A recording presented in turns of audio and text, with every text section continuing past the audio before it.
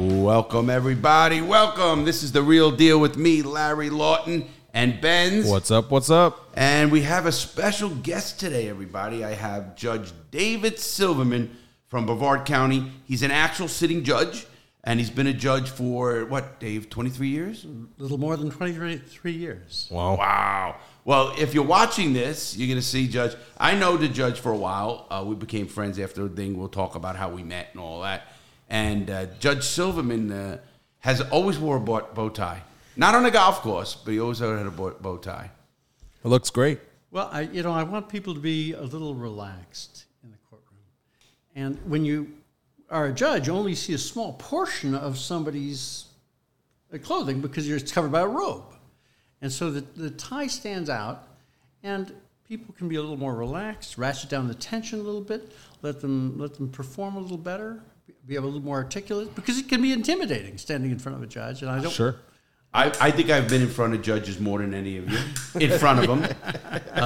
And I could tell you I wouldn't give a fuck if he was nude up there. I want to hear what he says, because when he says 144 months, you think, oh, that's not bad. Start adding that fucker up.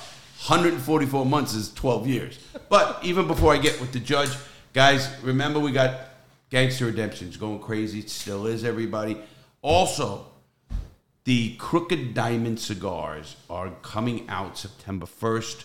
I'm going to be talking about them a lot. I'm going down to see Oliva. They're going to be sponsoring our show, I think. And so we have a whole bunch of stuff coming. The Crooked Diamond is an amazing brand. It's a relaxing brand. I've been a cigar smoker for 40 years. And I picked the blend, and it's an amazing cigar. Everybody who smoked them, in fact, Benz, our producer here, is really going to be running that. He's a cigar aficionado. And on the real, this is going to be an amazing project. We're going to be all over the country, all over the world, actually. We're going to be selling all over the world. So it's going to be a lot of fun. And that's coming out, so you're going to hear a lot more about that. You're going to see them next show, this Friday's show coming up. You're going to see the box. I got the sample sets, the prototypes have been made and everything's done. So I'll have them up here. Probably smoke one, Benz. What do you think? I can't wait. So we're going to do that. And now we're going to be talking today. I wanted to bring everybody up to date here. First of all, a few things going on. Before we get with the judge, Benz, any update on Mike, Meth Head Mike? Nothing since Friday. I mean, the only thing we know about Mike right now is that he's MIA. Last thing we know about him is his uncle and that he owes people a lot of money. Just same basic shit. And you're finding out he's robbing more money. Well, we're finding out about more people who gave him money. You know, we want to call it robbing, but the fact is he asked and they gave, so there's no robbing involved. He's a fucking scumbag. Use a gun. Yeah, he did.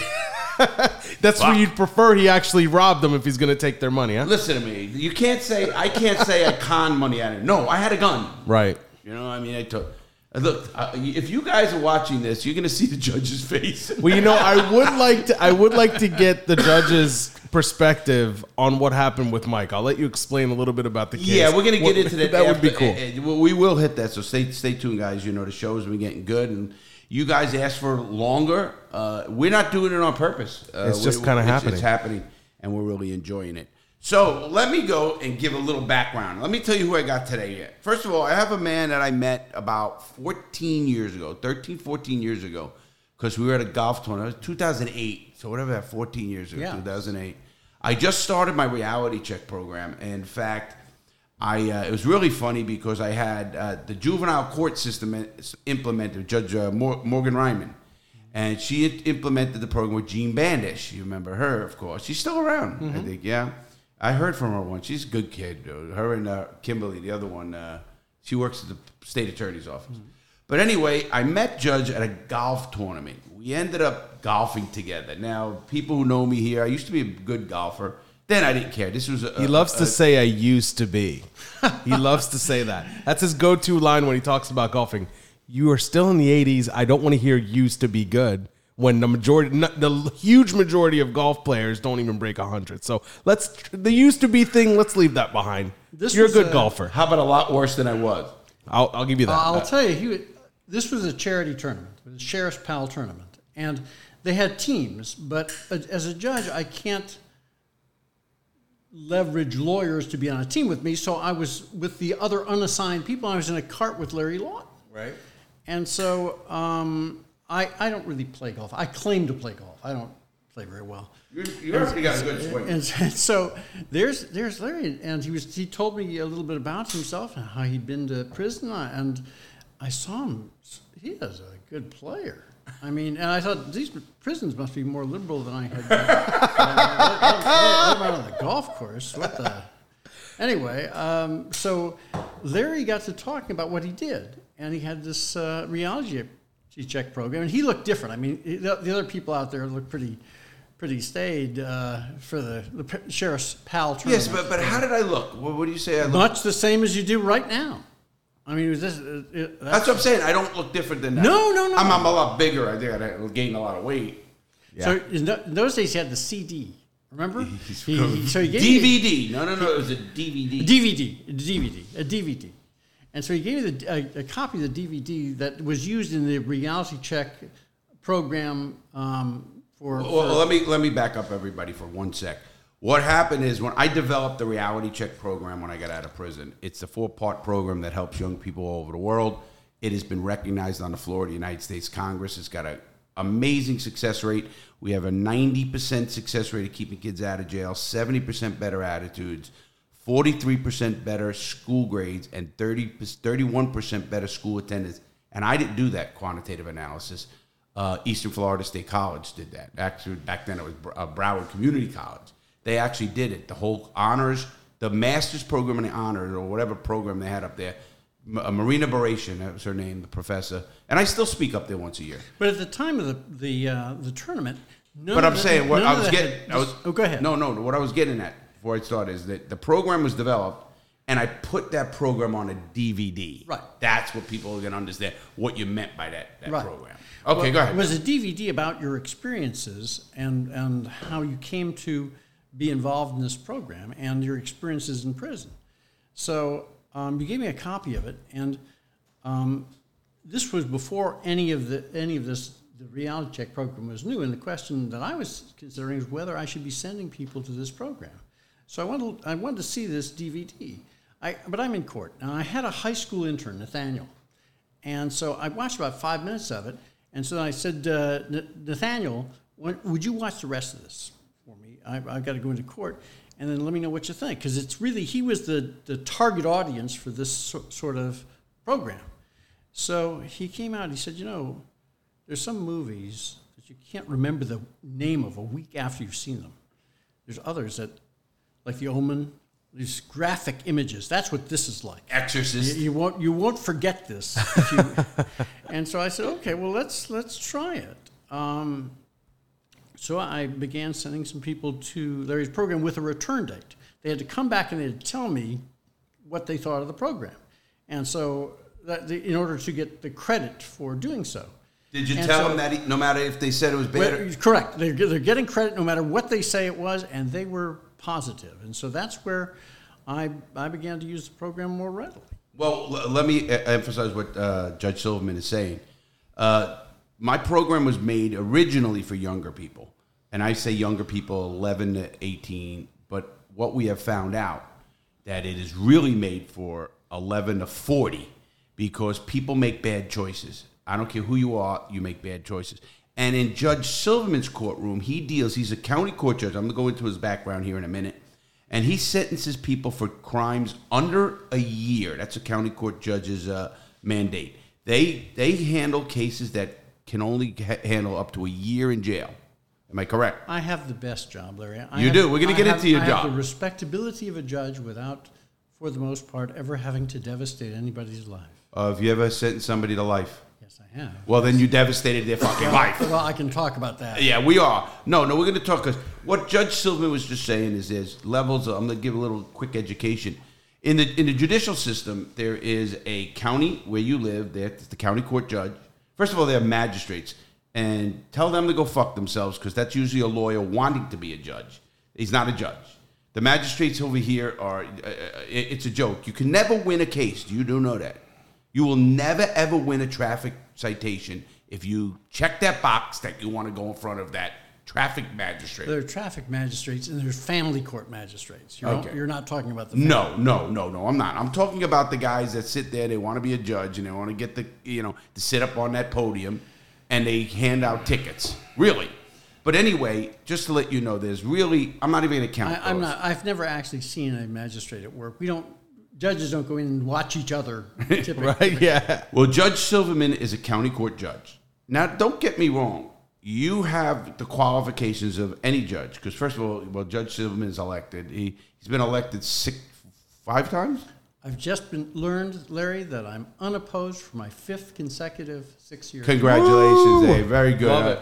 Listen to me. I remember supporting you in the beginning, and because your visions of I've changed your mind on stuff, and we're going to talk about that in a minute, and a couple other things. And you've changed mine in good ways too.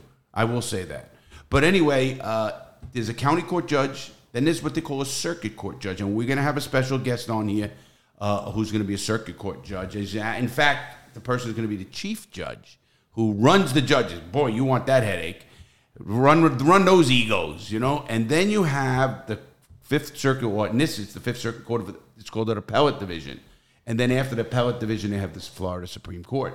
So that's how the structure of judges. So there's only 4 structures. So to say he has no response, listen, they go by qualifications. Judge Silverman he can take another judge's docket, I assume, and that docket could be murder cases, could be rape cases, and he is. Do you have to be specially qualified for that? You have to be specially qualified if you're a circuit judge going to be handling death penalty cases. Other than that, you don't have to have some special qualification. I am, however, certified by the Florida Bar as a specialist in criminal trial law. Good. I'm going to give his background here now. And I know Judge Silverman worked for the state attorney's office. He worked for the public defender and he was the chief of the felony division in the state attorney's office. Then he went to the public defender's office, and he handled death penalty and capital crime cases. I mean, bad shit, man. Can't imagine. I was chief of a felony division in the state attorney's office, where we supervised other attorneys handling the most serious sorts of prosecutions. But you're right. I spent about 5 years in the public defender's office in their capital division, handling first-degree murder cases and a variety of capital sexual battery that carries a mandatory life sentence. I'm going to ask you some things when we get into something. When we get a little bit more serious, but we're going to get a few of these down. We're going to get the light stuff out, so to speak. But anyway, so Judge Silverman sits on now the county court judges. That's the first level of judge you're going to see. If you get a traffic, if you get a fight, a misdemeanor, anything that carries under a year in jail is considered a misdemeanor, and you go to a county court judge. Now, don't get me wrong. Don't fuck with a judge. I tell everybody this. In the way Dave he shakes his head. This is a judge. He's sitting here in a bow tie. When I say fuck, don't fuck with a judge. He's oh my god, there goes Larry. Trying to lighten things up with the bow tie here, Yeah, it don't matter. And we go to dinner. We go to dinner once a month in a men's group, and he knows me very well. I am who I am, whether I'm here or even at the table. Am I not? Men's group? Well, it's the mafia group we have. A men's group. He's our legal counsel for the mafia group. No, that's please, don't say that's not accurate at all. We're messing with you. Yeah. No, it's not. What we're gonna is I am the same I am at the group. You are. You're the real deal. Yeah, there you go. That was good. But anyway, Dave, why don't you light a cigar and relax for a second? Here, you got a nice lighter. You got a nice. You got a Oliva. And we got the Series V Olivas, the Milano. Series, no S. I always do say Series V. Yeah. Series V, yeah. Benz has really been educating me on cigars. It's not working. It's working. Yeah, it worked. When you open up, that does definitely work. The only time I have a cigar is our monthly dinners. Yes, so we have monthly. So we know each other. You're gonna get your 2 cigar month for you, huh? And I always give him the cigars. No, so we have a box of cigars. It's for everybody. So what I was getting at is, I know Judge Silverman very well, and he's first of all, when I'm going to talk about how he met me was in the golf course, and he mentioned that. I'm going to tell you how I met him. I met him there, obviously, but I used to have people who know me know I know the law very well. 10 years of the law, federal law. And Judge Silverman and I used to go to your chambers, if you remember. We'd go to lunch and stuff. And I used to debate you. We used to debate the law. I mean, all the law. Federal law, please debate me because I know that. Now, I will say this, and I'm not saying this just because you're here, and I've said this to many people, and I said it to Benz earlier. You are the smartest man I know with the law and a lot of things. He did say that. Thank you. You are the smart. And I enjoy testing my own abilities or my own, how I present the case to you, a person or something.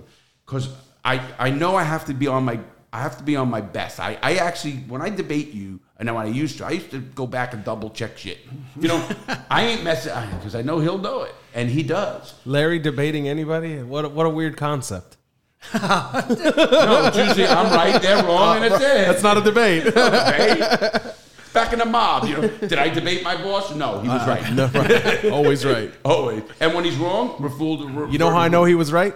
Because you're sitting here to tell about it. Absolutely. Yeah, in my old business, you didn't go to jail. Right. You went underground. And it wasn't a tunnel by El Chapo. So I enjoyed debating Judge Silverman here a lot. I really did. And we used to go in there and we debated everything. Obviously, the gun laws, I know the federal stuff. You once said I'd be one of the best federal lawyers around. Well, you have a really good knowledge of federal law. Federal, and particularly federal sentencing, is very complicated.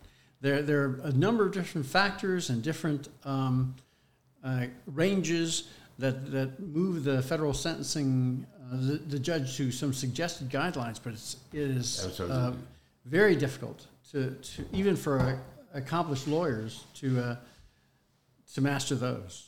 Sure. So, so Larry was part of what he was doing in prison was to try and help people through those in terms of getting them resentenced, and that takes a good deal of knowledge, but also it takes the ability to get the judge interested in your position. And you can have some very fine lawyers who write briefs, you can't remember a word of it afterwards, but Larry got their attention.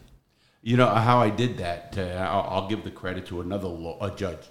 There was a retired federal judge who came to the prison, and you had to be a certified paralegal or work in a law library of some sort to go to this class that this judge gave. And he was, boy, was he knowledgeable. He says, as a federal judge, our clerks mostly read so much bullshit, he goes, and legalese. When I say legalese, that means... Legalese. Yeah, that's just you have to use legal terms and stuff. Legal language, right. Yeah. Now, as a pro se litigant, which pro se means for oneself, to let everybody know. And everybody in the world is allowed, in the United States, is allowed to represent themselves. You do not have to have a lawyer. Don't anybody... I watched a mob guy go to trial. It was the funniest trial. They made a movie of it. And he represented himself. It was like unbelievable, big mob. It was the funniest thing in the world. He ends up going away for life, but But anyway, you are allowed. Right, you have a right of self-representation. But you're not going to take it any different on the person just because he decides to. You're not going to give him a break because he doesn't know the law. No, somebody doesn't get extra consideration because they're representing themselves. Right. That's personal choice. Wait a minute. I'm going to debate that one. Okay. Because you looking at him you don't want to step into a landmine with him so you get an appeal. So your job is to make a fair trial, obviously. A judge is not the one. A judge is the referee of a trial. Now, that judge makes rulings. When you can overturn a case, there's usually the most common way is voir dire, and that's with the juries and stuff of that nature, especially with a jury trial. But the judge makes rulings. Those are what are looked at by the next level. Were they good? Were they right? Did he overstep? Forget, if you do anything against the Constitution, forget it. That's automatic. That's like, okay, next. Sure. But as far as Judge Silverman, if you have a pro se litigant in front of you, I'm not saying he's going to give him a break, but he's going to make sure he knows, no, hold on. He's going to say, you can't do it that way. You can't ask that question. You can't do this. Now, if that was a lawyer, he would throw that guy out of court. I mean, a lawyer can't do that. They can get sanctioned. There's a whole different animal with a lawyer. Pro se litigants are a little more colorful. They sometimes are not as articulate. And so I think it's incumbent on the judge to listen very carefully. Well, you're one of the best at that. And thank God, because I talk a lot. No. Is it true to say that you don't have to be smart to defend yourself if you know that you're innocent? You know, I think that there's a premise on that which I don't agree with. And I'll tell you what that is. I hear this sometimes. People say, I'm innocent. I don't need a lawyer. So the premise is that no innocent person could ever be convicted. Did you know at the last count there's you believe that? There's Not for a second. No. Hold on, Judge. There's I just looked it up last week. I was doing a show, one of my videos. 3,000 people right now. The Innocent Project figures that are in prison right now, totally innocent. 3,000. Not see what people don't understand. I'm getting off here, but I got to really write that one down because people get the law messed up on that one. There are a lot of total innocence. Is rare. I was in prison with the fucking killers and shit. It's rare. Everybody's innocent in prison. Wow, we got 2,000 innocent people here. No. 1 million prisoners, but they are all innocent. Yeah, 2.3. But anyway, what I was getting at with you is what I think is wrong is the sentencing imbalances, the ghost dope, which is, do you know what ghost dope is? Yeah. Ghost dope is when the police or the prosecutor charges you with more weight of a dope they get. Let me give you an example, and you'll like this as a judge, and hope you can use it. A judge gets a warrant for my neighbor's house, and they say he's selling dope out of that house, okay? They go in that house, and they get him, and they find, 2 ounces of cocaine. I'm just giving you an example. Of course, my neighbors are good. Okay. So there's 2 ounces of cocaine in the house. Well, this guy's not going to rat, and he says, I'm not rat, because usually they want to go up the chain, the police. They want to get to the next level, and I used to tell them, hey, listen, buddy, you're not getting Pablo Escobar here. Easy. Fucking put the kid in jail and don't fucking ruin another life. But what happened was, an informant told them that he bought 2 8-balls of coke from this house. Well, they will get that informant to say, no, not only him, I bought 5 grams of coke every week for a year, and they add that weight. And then they'll get another informant to say, oh, no, I sold him a kilo. And that kilo, I sold him a kilo 3 times a year or 4 times a year, so now it's 4 or 5 kilos of dope. It's called ghost dope. It's very common in the federal system. And what they do is they enhance your sentencing. What you were telling people is very correct. The sentencing guidelines are very tricky, and that's what we got to know very, very well, of course, because that's, again, right. you do. But people may be familiar with sentencing guidelines in Florida, which are a numerical thing, but they're a completely different animal in the federal court. Sure. I'm sorry. No, you're right. 100%. What Judge Silverman is saying is, first of all, the feds and state obviously are different. They're all set up, and I was talking about structures of government one show, and the same thing, but it's not the same. Like you said, because in the federal system, you go across the boundary and it goes by weight on dope. So if you have 500 grams of cocaine, 500 grams, half a kilo. A kilo is 1,000 grams. That's what a kilo is. It's 2.2 pounds. You can add it all up. So it's 500 grams and more is minimum mandatory 5 to 20. Okay, 5 years to 20, unless there's a downward departure. I can get it. That downward departure is either what they call a 5K1, which a 5K1 is snitching usually, and the other one is a Rule 35, which is post-conviction, which people don't. And even that, the federal law says you're only allowed to have 1 year, but they don't fucking follow their own rule. Because I watched cases after a guy's been in a year, 2-3 years, and he gets out on Rule 35 because he gave information to the government. Well, they'll say, it was an ongoing case. We pushed it forward. A lot of bullshit rules. So those are downward departures, and downward departures means from the sentencing guidelines. So it gives the judge leeway to do whatever he wants, pretty much. Well, in the federal system, 500 grams to 5 kilos is minimum mandatory 20 years, 5 to 20. If you get, it might be 10 kilos. I might be off there. 10 kilos and more. 10 to life, automatic.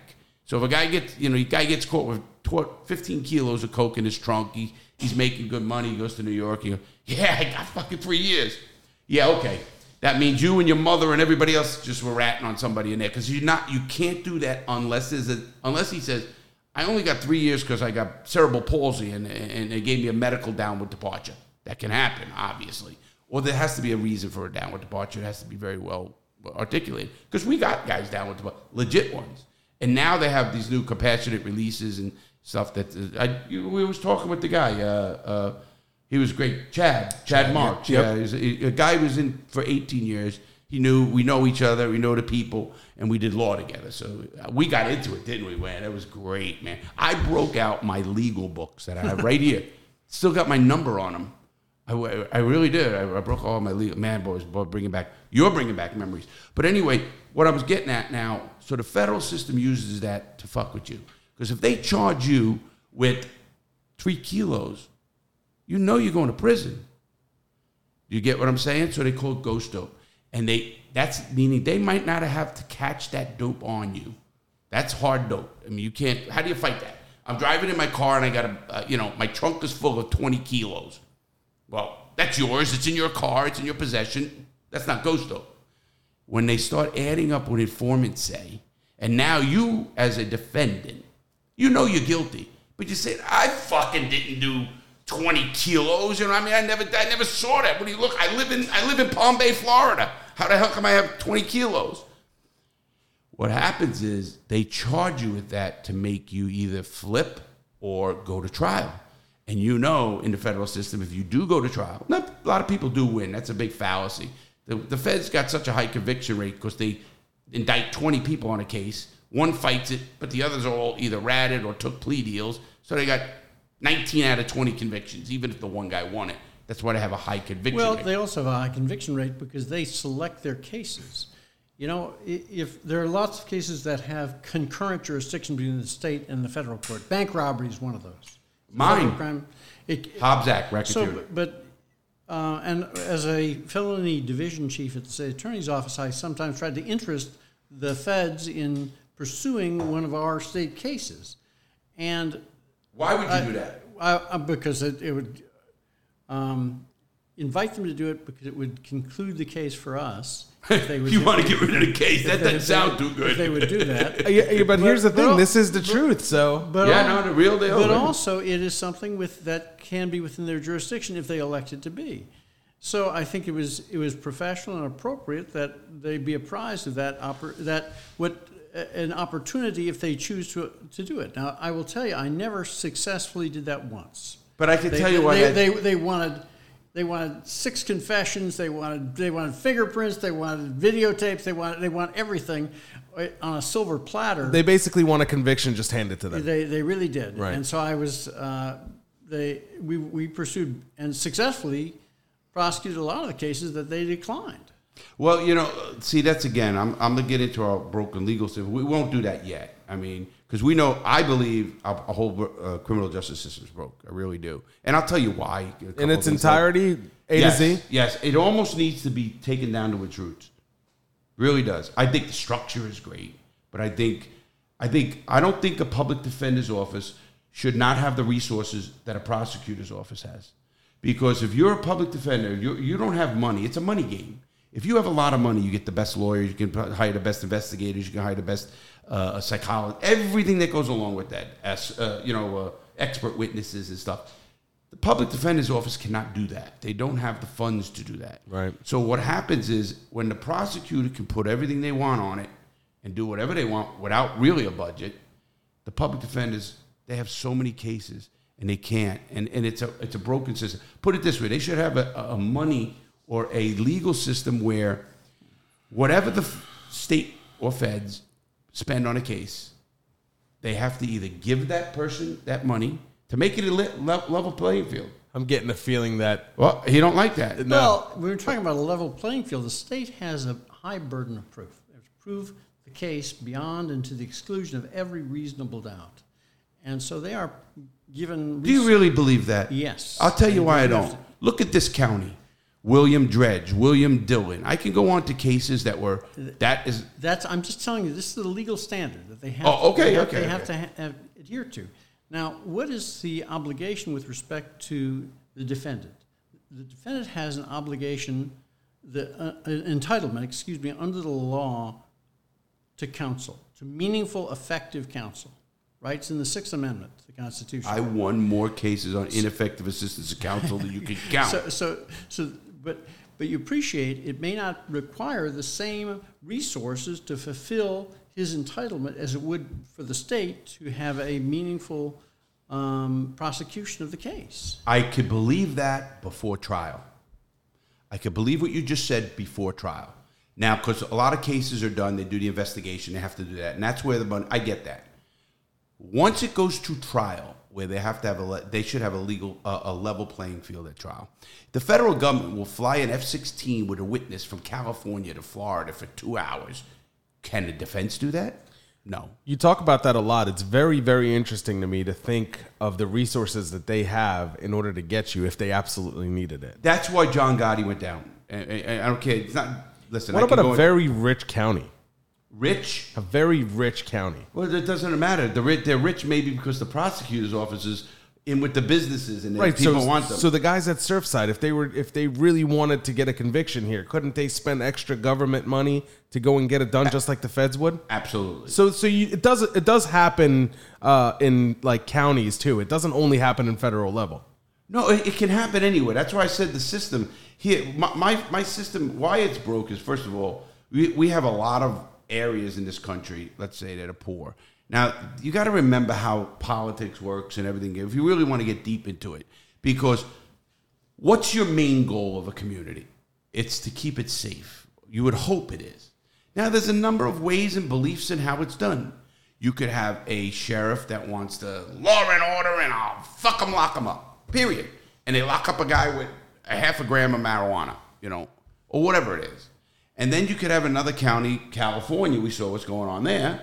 They don't want to do anything, and they got homeless, so it's a balance. Until the community starts saying, wait a minute, we need more balance. But they're letting politicians and police chiefs and stuff, instead of getting them more. Now, they come out with the federal, the confiscation laws and I just went over the number for how they have to use confiscation funds. There's a law.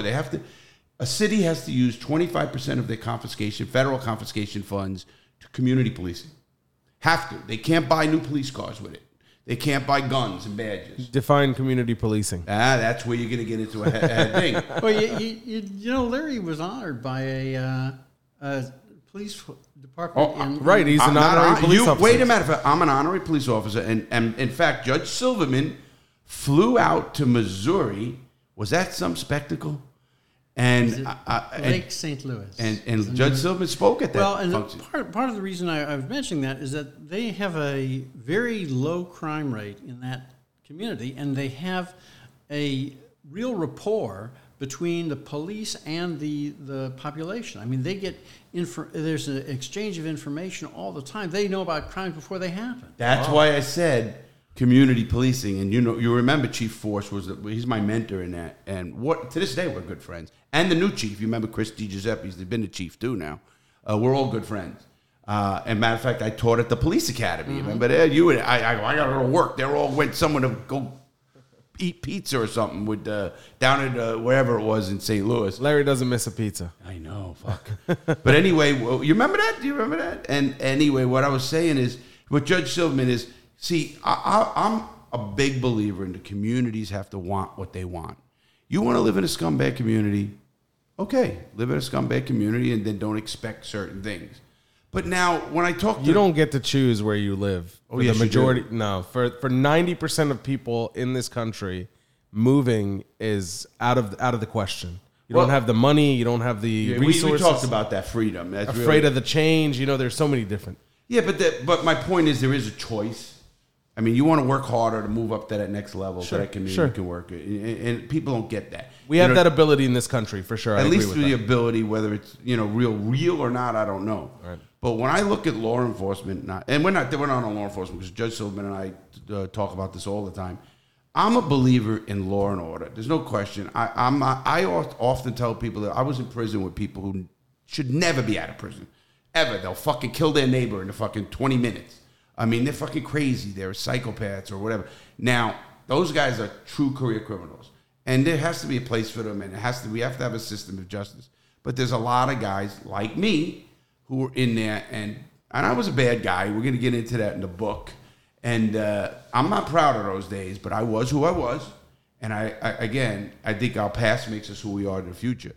But as I was talking with the communities, I think Judge Silverman and I are on the same page with fixing the system where it's more equally balanced.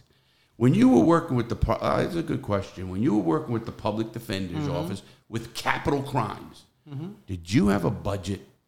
Oh, yes. Well, so couldn't. Let me say this: the office has a budget. Now, occasionally you will have a need for a particular cost request. You'll want an expert. You'll want some other investigation, and so it has to be evaluated by the typically by the public defender or his chief assistant, and so they're weighing it. Well, they're against all the other requests that they have for the money that they have. So don't you see the problem with that right there? Think of what you just said. Oh, we don't have the money to get the good expert. We'll just get the guy that he's in our budget. That's not what the feds do. That's not what I don't think the state attorney Would you does. agree with that? Would you agree that the feds don't do that? Oh, I know they don't. Well, here's the thing. I want to hear it from a judge. I'll tell you, I think that the state attorney does. I think that they have some limitations. I'll tell you my impression of the federal government. The federal prosecutions, the country could collapse, and the federal prosecution will go forward.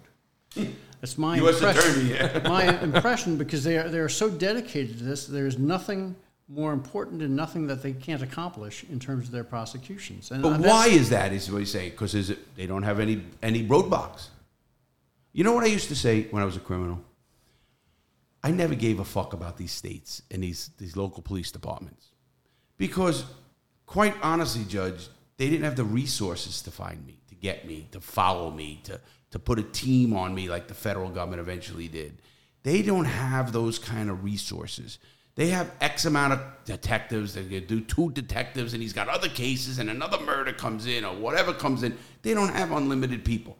The federal government, when they want, the insurance companies hated me. When they said, hey, we want this guy. I mean, this guy's killing us.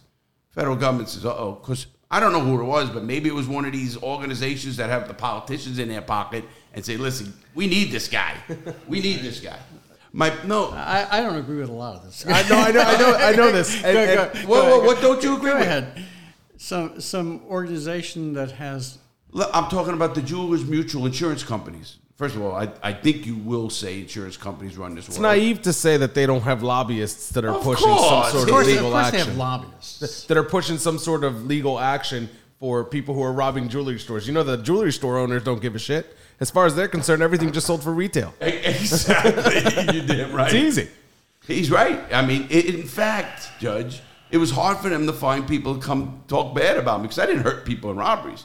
It was like, okay, why am I going to do that?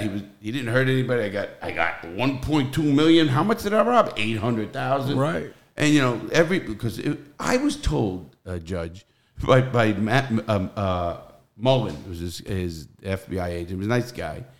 He says, Larry, you got 1.2 million at that store. I said, what? No, that store, I don't know what store is, Maryland, I think it was. And he says, he goes, yeah, they got a claim for 1.2. I laughed, and he laughed. I go, I got about 800,000. And he goes, meaning they know that guy put in 1.2 million. Sure they know. Of course they did. Now, and I'm not knocking anyone. I'm not here to say anything's wrong or shit. The system is what it is. Well, but if you are being naive, if you don't think there's people that can put pressure on that U.S. attorney or the state attorney or whoever it is to do something. Larry, I'll agree with it to the following extent.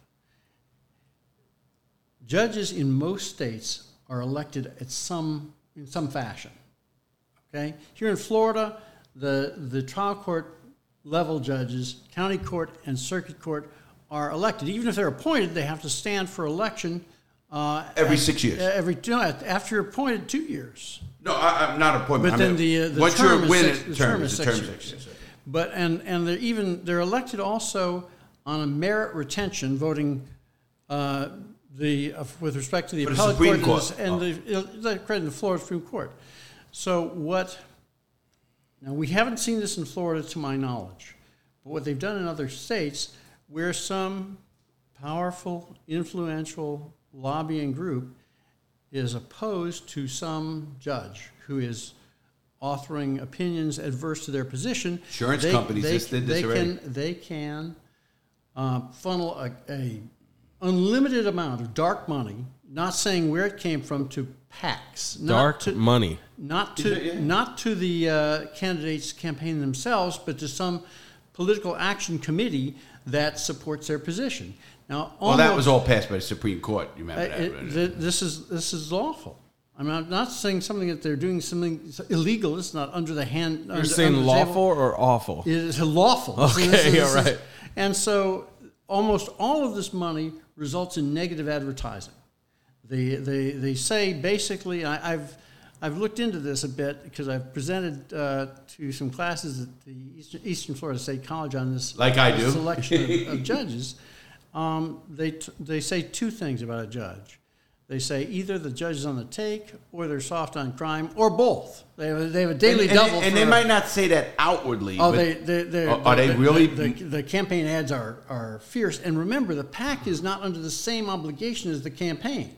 The campaign is bound by the canons of ethics that prohibit them from misrepresenting this. The PAC is just run by somebody who has an agenda. It's just a commercial about this. So I mean, I think that is.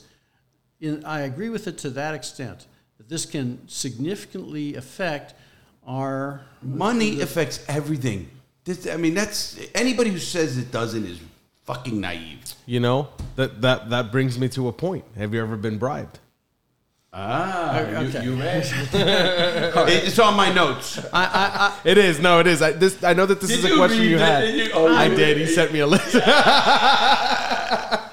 Yes. I'm in county court. I'm a county court judge. Okay. Right. The bribe would exceed the fine. But wait a minute. I got to stop you before you even. I'm gonna let my audience know. He's downplaying his first of all his intelligence. And I'm not just sitting here because you're crossing me. You know, I say it before or not. Your intelligence has brought you to have circuit court judges who've been circuit court judges for 20 years trust you with their docket. And now you have sat on murder cases. You've sat on major robbery cases, major felonies. So don't just say, I'm a county court judge. Benz, to answer your question you more notice precisely. he didn't come to me? To answer the question, before someone would offer a bribe to a judge, they would need to know that the judge is susceptible. Sure. Okay. You're talking to a professional guy who had a mayor, had a politician. So when I first began, I was first licensed in Chicago. Okay, and that's where I grew up, and that's where I went to law school. My father had been a lawyer there, and in those days, the bailiffs controlled access to the circuit judges there. And so one time, I went to a judge, and I was a new lawyer. I had some document, some brief or some memoranda that I wanted to put before the judge. And so I talked to the bailiff. I said, is the judge free? The bailiff said, no, but he's reasonable. That is great. That was great. Is that great? But that was good. The point of this, and then he kind of looks at you. Okay, if because they're all splitting that, right? Well, that's not really... it's just something that he said. It doesn't indicate a willingness to be No, these guys are legal experts. Come on. So then it depends on the response. I just want to get this in front of the judge. That's what I said. And so if I had said, how reasonable? Right. Then it would have been a different conversation. Then the negotiation starts. So I'm just saying. Did you pick up on it right away? You knew exactly what he meant when he said it? I did not. I just said I was just trying to get access to him. I just wanted to give him this document. I thought, my with the enthusiasm of a brand new lawyer, I've got my brief here. If you just read this, he'll. Well, and he got bullshitted through law school the whole time. So I'm just saying that I didn't really pick up on it. And then I realized, that That may have been an invitation. When did you figure that out? After the conversation was after over? I walked away, the bailiff took my brief, and whether Judge never saw it. I don't know. Never. He was reasonable. He was reasonable, but he never saw it. Never saw it. But it's funny what he says with that is our whole system is like that in one way or the other, and I get it. And again, I said it earlier before the show. I was in a shady part of life for a while, and we had cops. To say the least. We had cops, mayors, other politicians, police chiefs, building code guys. We had everybody we needed. How did you get in? How do you start the conversation? Are you reasonable? No, we didn't do that. They knew who we were. But I'll tell you what happens. Most times you get to somebody, it's not with a money bribe. I knew a couple of professional athletes. I'm not going to name their names, and they're very big names, and you'd know them. Right now, you'd know them and drop your head. Wow. We got to have a little conversation after the show. Absolutely. And I asked him, I said, I'll give you $1 million to throw this game. He says, I can't do it. He goes, I make too much. I make too much money. He goes, what am I going to lose my whole career, my contracts, and everything else for that kind of money when I make a lot more than that? He goes, yeah, it's extra money. Yeah, it's cash. It doesn't mean anything. He goes, I couldn't do it. You couldn't pay me enough. And that was his actual words. Not, I wouldn't do it, because everybody has a number. Sure. And I believe that to this day. And how you get to these people or anybody is to a personal. You do drugs with him. You fuck hooers with him. He's blowing the guy next to him. Whatever the fuck it is he's doing, and whatever it is, and that's okay. Look at you guys watching this. When you guys got to see this when this show comes up online. This is why the YouTube channel has to go. It has to be just for moments like these. What I'm getting at, and I'm not here. I know Judge Silverman's character, and that's why we're for. First of all, today everybody knows I'm a legit dude. I have fun. I'm not a perfect man by any stretch of anybody's imagination, but I'm not going to do something to put myself in jail. Listen, if you catch drugs in I got a kilo in this car, I guarantee you that was placed. Some cop or somebody put that in. And don't think that's out of hand. It happened down right here in Palm Bay. The cop pulled over the politician. You know about that. And he was supposed to put drugs in the car for the Isnardi case. But that's all in a legal document. Okay, well, it's legal documents. How's that? And I read the whole case, the whole federal case. So anyway, my point to you is that's not how. So bribery is not a money thing all the time. It's usually and back. Most politicians who get persuaded to go one way or the other. I'm not going to tell you who it is. David will know. Judge Silverman will know. He was there when it happened. I had a powerful person here in law enforcement say to me, pull me over. He says, come here, I want to talk to you. Now, we're on different levels. We have different political views. And the reason we had different political views, because I supported him, but then when I asked him to fix the jail, went the opposite way. It was just a bullshit to get me in it. Anyway, he goes, I don't want you to write any more articles. I got something on you. And he told me this. And I'm like, you know what I know exactly what you're talking about. I wasn't present for any of that. You know where it happened? Yes, you were. Well, it was at your wife's church when I was speaking and he was speaking. I didn't hear any of that. No. You were up, but you remember pulled aside? Yeah. Okay, I was pulled aside. And it was about my masturbation in prison. I sued the federal system. Yeah. Like that meant something to me. You didn't talk about that in church, did you? Oh, I will. No. Just imagine that wouldn't be the right conversation. Look at him. As far as stories go. No, Judge, what happened was he thought he had something over me to keep me in control, if you want to call it that. And you know me, Benz. I don't give a fuck about anything. And plus, you don't break the law, so. And I don't. But listen, don't think that they wouldn't. I had a very good look at him. He's going to talk about the system. I'll give you a story with Judge Silverman. I was at a prison about 2 years, and I ended up going to a lunch with Judge Silverman, and one of my dearest friends in this life is Joe Fermini. And I could tell you where we were. Rest in peace. Yes, that's my buddy. Joe and we were at a Japanese steakhouse over on Wickham Road near the Home Depot Plaza. What's that place? Fujiyama's. I've been so there. we're at Fujiyama's, and Judge Silverman, and I was out 2.5 years because I had about 6 months left on my paper. Right. And Judge Silverman and Joe were telling me, because I was starting to drink and live life a little bit. And they both get me together. Now, I respect these two men very much. I will listen. There's some people I was like, oh, fuck this, I won't talk to them. Obviously, I respect Judge Silverman, and Joe obviously respect. So I'll listen. Other people back in my day, I wouldn't have listened 2 seconds. And they said to me, Larry, be careful. You know they're looking for you, meaning to mess up. You said that. Well, do you remember the situation? Explain. Here's my recollection, okay? Probation officers view people differently than who? Than everybody else. they, from their perspective, Larry belongs back in prison. From their perspective, Larry belongs back in prison? From their perspective, his rehabilitation, they can consider it. They don't have to accept it at face value. You're welcome to life. This whole thing's a scam. So they're looking to see how this is, to see when he's going to screw up here. That's their job, right? I mean, they're looking for people to fuck up. Probation officers don't play. Okay? So Larry's sitting there, and he's talking to us, and he's got permission to go back to New York, and who he's going to visit there, what he's going to do, and he says has an itinerary. And he says he's also got tickets for a Nets game, and he's going to see that. Okay, the Nets play in New Jersey. Okay, and you need permission to go to New York, and you need permission separately to go to New Jersey if you're going to do that. Sure. And Larry didn't seem to really give a shit. He was just going to go.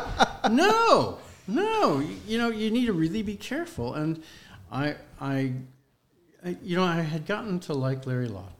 And I gotten to admire his... I hope you still do. The way I was dead. I'm saying... He gained it then and he still has it. I'm saying I just didn't want to see him screw up. Sure. Even inadvertently, and risk running a violation of probation where they might actually achieve getting him back in for the balance of his sentence. Right. Yeah, it's called the VOP, violation of probation. And the feds, like he said, don't play. So... And what I was getting at, you guys gave me a great lecture. And I remember it to this day. And it was not just Did you go to the Nets game? Of course. Did you tell your probation officer about it? Of course not. No, I did not. No, in fact, I did not. I appreciate everything that you said, but I took none of it into consideration. Is what he's saying. That is not true. Now, Benz is only joking. I totally did. And matter of fact, to this day, I'm the only person on Fire Island, New York, to have a permission slip to go there. Billy talks about it. Talks about it all. Billy Casera, my buddy. I love Billy. He tells the story of he's about to meet this guy. You know, he knows him a little bit, and then a paperwork shows up. No. I knew he knew me already. We did a show together, and right. But he didn't know you well. Not like you guys know each other now. No, he knew my past. Totally knew everything about that. No, he knew that because Fire Island was known for people go there, and there was murder there, and there's a lot of stuff that happened there. That like a person disappears, then it was a witness guy that something happened there or whatever. I didn't know about that. Yeah, it's on the island. It's known. But Fire Island's a very exclusive place. You like that? Huh? He's smelling a good cigar. It is a very good cigar. I'm surprised you haven't lit it up. Yeah, and if we were in California, you know what they did to me? What do you need? My pen. Oh, right here. Yeah, he's gonna steal that one. I think you stole it. I wouldn't. If I did, I'd tell you. I don't think it'd be that big of a deal if I told you I took it. If I did, no, I put it down. It wouldn't be because I got new ones when I went to... Right. You don't want that. Fucking Larry. It's legal for me. I have a legal license. Same. Anyway, in California, when I sat at podcasts, this is what they do to you. They push 2 joints this big over here. This is for you. That joint, you smoke weed all during the show. They don't mess around. Look at his face. They don't mess around. Hey, Ben, I hope this is now Larry smokes, but these guys, not only do they have the best of the best, Judge, they also have, it's legal. So they have, Is it legal there? Not Yes. federally, Oh, but it is legal no, for recreational nothing's use from a federally. state perspective. Right? Oh yeah, oh absolutely. You didn't know that about California? Yeah, California. I think that they were one of the first. No, Colorado.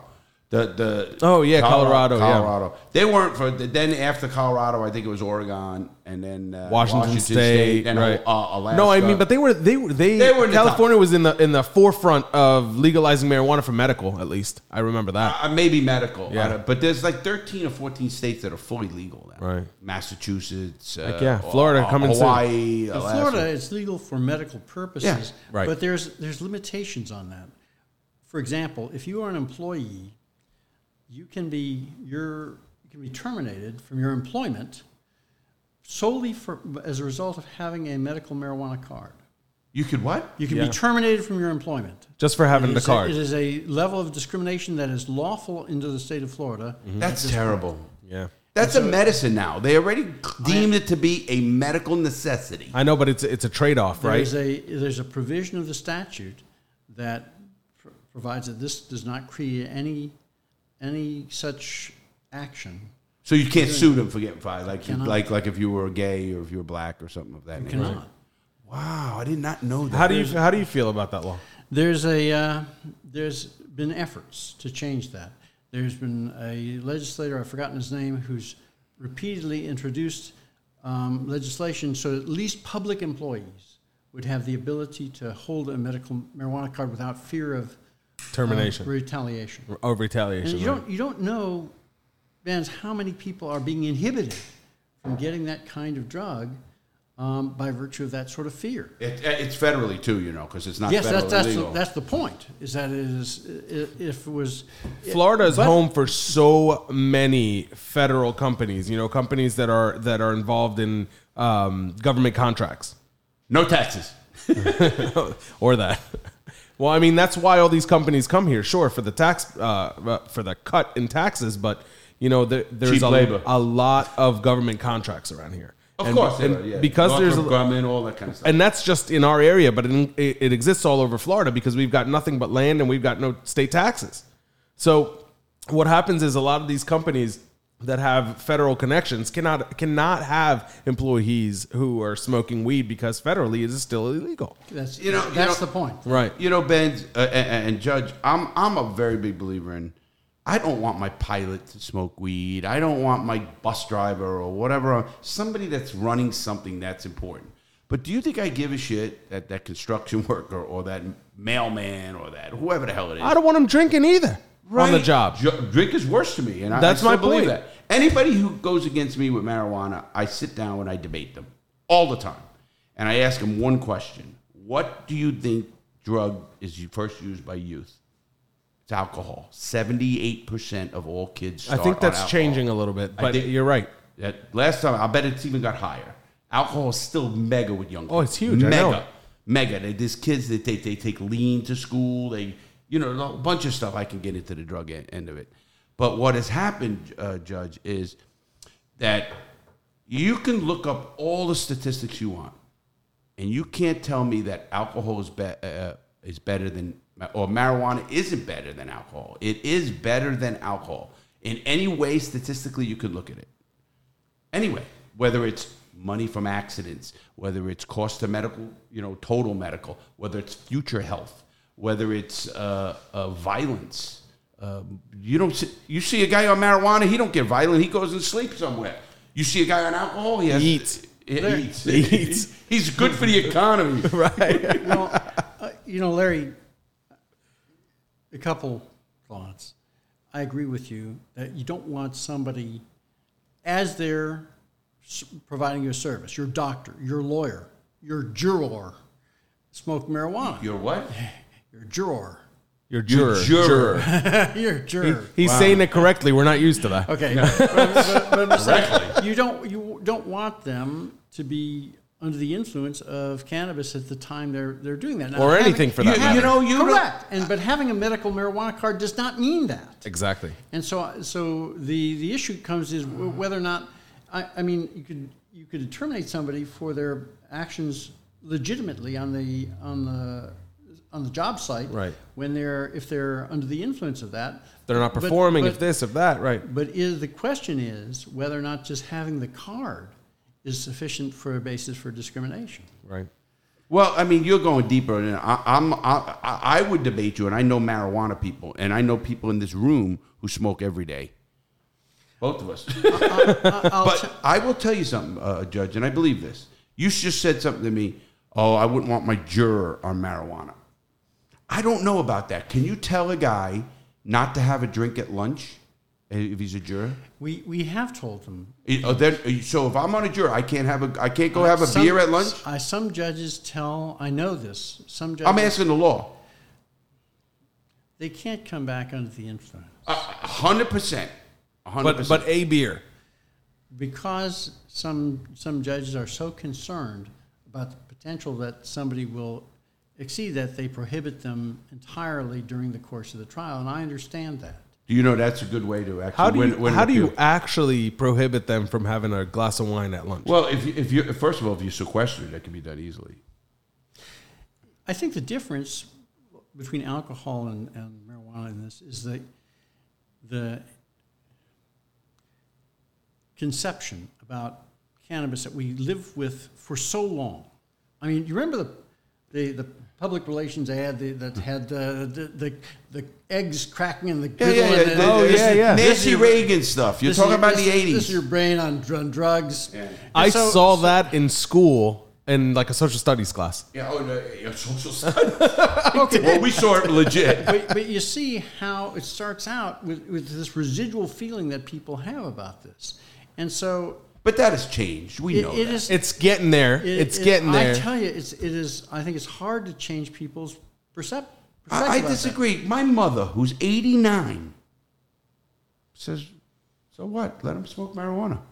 89. She's seen a couple things in her life. She had 2 kids who went to federal prison. You know, I mean, she's been through a little bit. People live a very mundane church to school, to work, to home, to But it should have that been, was a lighter. It should be more. It wasn't gunshots here. The public service advertisements should be more candid. Sure. If we start out with some... Let me ask you a question. If we're deceiving the public, we're not doing anybody a favor. I saw one not too long ago, which I thought was better. It said, I smoked a joint last night, and I didn't become addicted to heroin. I didn't have some horrible accident. I spent 11 hours on Pete's couch. But I think I ate a whole 16-inch pizza. I think it conveyed that you're apt to be a loser if you smoke just too much. So I think it was a more candid approach to this, and when we reach that point in our debate, when our national discourse about this, I think that's when you'll see a better informed policy. Well, I'm going to go against you here because, first of all, I think the last numbers were 77% of the whole country wants legalized marijuana everywhere. And federally is the big holdup right now because if it's not federally legal, they can't use credit cards. 77%. What a fucking number. And still federally it is illegal. Larry, I'm not. What I'm saying is this: how would you change people's minds about this? I think they're changing themselves. Time will always change things because Benz is the next. I'm a baby boomer. You're a baby boomer.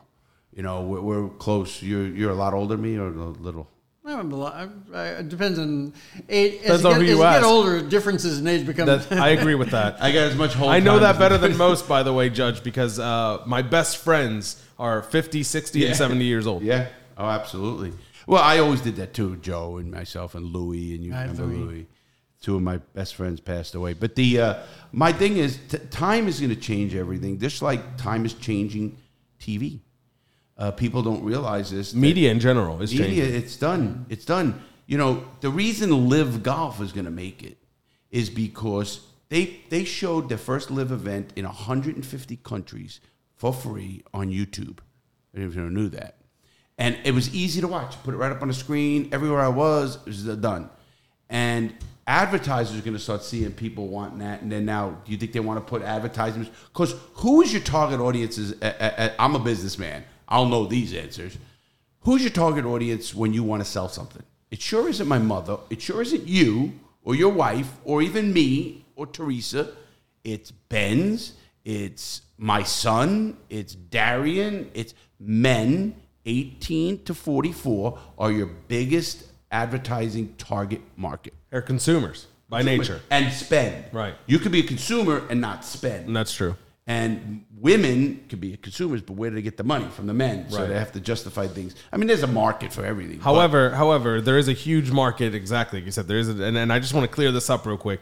There are women earners on a different level today than ever before. Yeah. So these statistics are changing. They're part And of this still, and evolving. it's still not equal, though. Right. Well, it's still not equal, and it should be. No, it's not. You know, I look back at the change in this world, and first of all, I want to wish everybody a happy Juneteenth. Happy It's Juneteenth. Oh, yeah. and it's a celebration of slavery going away. It's a federal holiday now. It is a for- federal holiday today. That's why we have the judge, even though he's a county court judge, but he's out of work. I don't know why about that. But no, he's ordering all his people, get here. No, he's not doing that, obviously. My point was with the marijuana, just getting back on it. I want to bring a few questions to you, okay? Because this is what my audience wants to know. My audience, knowing your audience, is probably 16 to 40, right? You'd say. Although we're When an I look 18 at my and number- over platform, we bleed into the 16. Of for course sure. we do, obviously. I love that. All our friends mess with me about that. Oh, you just sold to kids, Larry. You sold to... Nah. My point to you is this, Judge, is... what was I saying? The question. You had questions for a marijuana Oh, related. yes, because of my audience is this age. Hashtag never forget. Yeah, well, give me that pen. This is what marijuana does to you. This is what it does to your brain. This is your brain before. Good questions, Judge. This is brain after. What was I saying? I sounded like Meth Head Mike. Judge. Shout out. No, these are questions that... Yeah, you can light that again, Judge. You have a lighter there. I do. It's not... Go lit. ahead. We're talking cigars now. We're talking cigars. No. Yeah, yes. Because this is what my guys want to know. You are a judge that would see if they are driving, if a young person is driving, and he has some cops a jerk off or whatever it is. Let's leave that aside. And he comes into your courtroom and he has got caught with an ounce of marijuana. What do you do? Yeah, this brings us to a really interesting point. And I don't know whether Larry had engineered this here. He did. But the state has difficulty, in my experience, in establishing DUI for people who are under the influence of controlled substances when they do not provide either a blood test or a urine sample. So what We're going to get into that right now. Go ahead. What happened with my experience as a county judge is that a case came before me where the police presented me with a warrant for the extraction of blood in That's a where we case were going. where the defendant had refused any chemical test. So That means breathalyzer or Breathalyzer or what? What else is on the no streets? blood test, no blood. They used to be able to pull blood. Right there on the scene? No, they have to take you to a facility. So what they did is they let him tell us. I went ahead and I signed the warrant, and the case was set to be appealed. In other words, it came before me as well. There was a motion to suppress this, saying the warrant wasn't valid. This shouldn't be. This is an invasion of privacy in a DUI case, and so it was turned out to be my case. Well, I'm just going to stop the audience. How a case works when it's appealed, it goes to the judge who did it, then it goes to the circuit court. In those days, it went to the circuit court. Now it goes to the district court of appeal. Oh, it goes straight? They have oh, changed- okay, they've they changed changed it. There you go. I just learned So- something. so- And then it goes to the Florida State Supreme Court. Correct. And then if you want to go to the federal level, you can. You're not going on that, but Right. you can. You can try. Yeah. Well, So you get the warrant. I issued the warrant. They extracted the blood. It was high blood alcohol. I know the attorney. So then the Tell him who debated you on this. How quickly does this need to happen? Let me finish. So the case came before me, and I went into an extensive analysis. It took me, I know more than 10 pages to analyze whether or not such a warrant would be lawful. And I had arguments from both sides, and I found that it was. Now, there was an attorney, they were going to appeal this ruling. I knew that. I expected it. Which is all right, which is part of You don't hate somebody or dislike them at all. Part of our system. So, but the attorney was unable to appeal it. He didn't make the time frames properly for filing an appeal. It was jurisdictional, and he missed the notice of appeal. And it was set up for him to be able to do that. It has to be a dispositive issue, and they stipulated that it was, and this could be appealed. He just didn't file it. So then he really bad lawyering. He believed in this. I mean, this happens. Yes, I know, but you should know your time frame. I did the law. So my order began being picked up in other places. In Sarasota, in Pensacola, there were judges who were who were approving these warrants based for the on your extraction case. of blood and citing my talk order. Talk about intrusion. So anyway, this lawyer, he's a good lawyer, and so he felt strongly about this. He argued with me at every bar conference about this. Like me? As did Larry. And so I was rethinking it. When he finally got a case, he was taking cases free or cheap to be able to get this issue back up to the appellate court, where he felt he was confident about prevailing. And by the time he finally found one, it was coincidentally another one of my cases that was up there with the having gone up through the circuit court level and now is up to the district court of appeal. And so Larry and I were debating about how this would be, and Larry had a sense of this, which was very good, and I'll tell you what that was. The greater the intrusion, as Larry just put it, the greater the crime really has to be. Okay, you have to justify that greater intrusion by some societal benefit that's being received. There's a balancing test in the Fourth Amendment. And so Larry said you have to have at least one prior DUI for this to happen. So without going into all the legal analysis, I said I was justified in just doing it without that. We debated this a lot. And so the ultimate decision by the 5th District Court of Appeal held that there needs to be at least two. Two? They went above what I thought they would go. Wow. In order to qualify this as a felony before they would do that. Now, their reasoning is a little different, but that was the result. The result, what happened... Interesting result. Yeah, well, the real result is what would happen is a guy would refuse a breathalyzer. The cop said, no, you're drunk. I'm refusing a breathalyzer. Well, obviously, it's hard to prove something when you have no tangible evidence except me saying you're drunk. Right. That is the tests and all that. But if you refuse everything, judge then would sign a warrant. They'd call them, and I watch them. I've been with the judge at nights at restaurants, and they come in and they need a warrant. Now, and they're going to run this guy from the scene of the accident to a place where they can draw their blood. Right. There were specific protocols for them to do this safely and in a manner that would preserve a sample for the defense to test and to have a certified phlebotomist who would do this. And so there were things to... Big question is marijuana stays in your system for Well, weeks. no. But this wasn't about marijuana at the time. It was about DUI. DUI technically isn't... driving under the influence, but at that point, they didn't have it. It wasn't legal. Right. Marijuana wasn't even legal, so that's not illegal. So, driving under the influence. I know there's a DWI too. What's the difference? One was driving while, and the other's there's DWI, driving under the influence, and driving while influenced and driving under while the intoxicated. It used to be a separate offense here. I'm not sure the status of it. It's called that in other places. Got it. Well, what happened with every law, and this is where guys like me who study the law and read law books and actually know what shepherdizing is. Because I know lawyers who don't know what that is. I really do. New lies. They're shepherdizing. The audience doesn't know. Well, it's when you go researching books, you follow a case to its inception, where it came from. You go back to, when I did that in the law library, a judge, you'll understand this. I would have 20 books on the table. 20 books all over the table. Going to this case, did this one go? Oh, yeah. And you find little things in cases.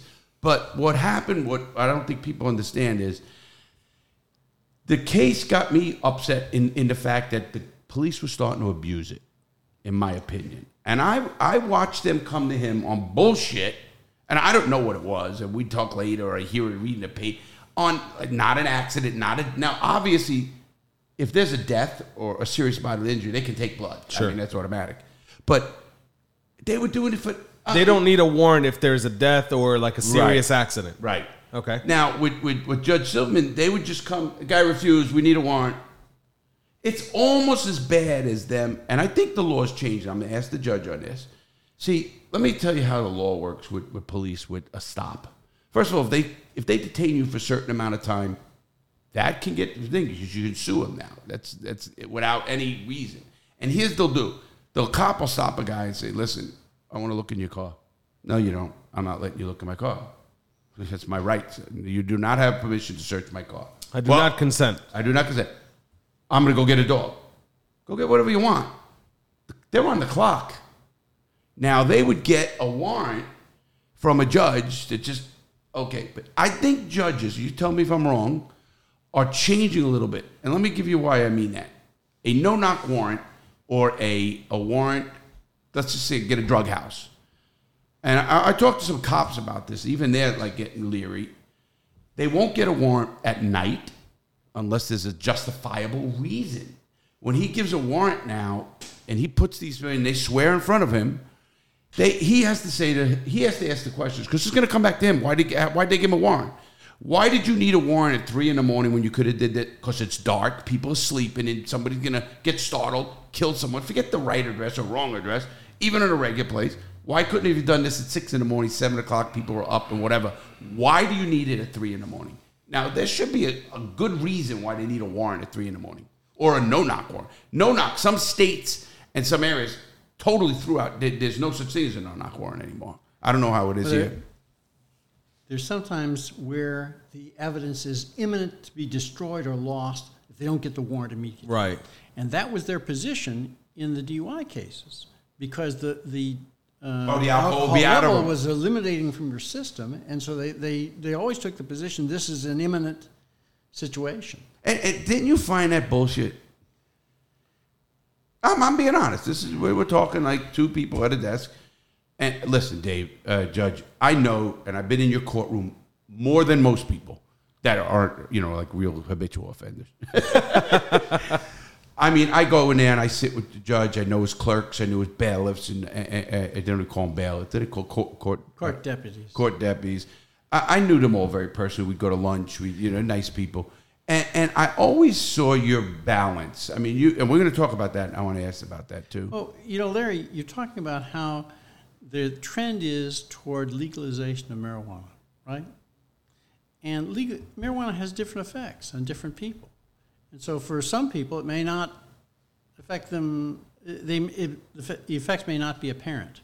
So then the question would be, how then, without a drug test, and you're right, if it's only a urine test, it could be in your system for 30 days. Yeah. Well, if without a blood test, how is the state going to establish beyond and to the exclusion of a reasonable doubt that you were under the influence of cannabis to the extent that your normal faculties were impaired? But you're now assuming this. See, that's wrong. You're letting them search for evidence when there might not have been evidence there to begin with. That's like pulling over every person and saying, you know what? Well, there has to be probable cause. That was the standard. It's the standard for the arrest, and it's the standard on the warrant. And what's the probable cause? I saw that man swerving on Babcock Street.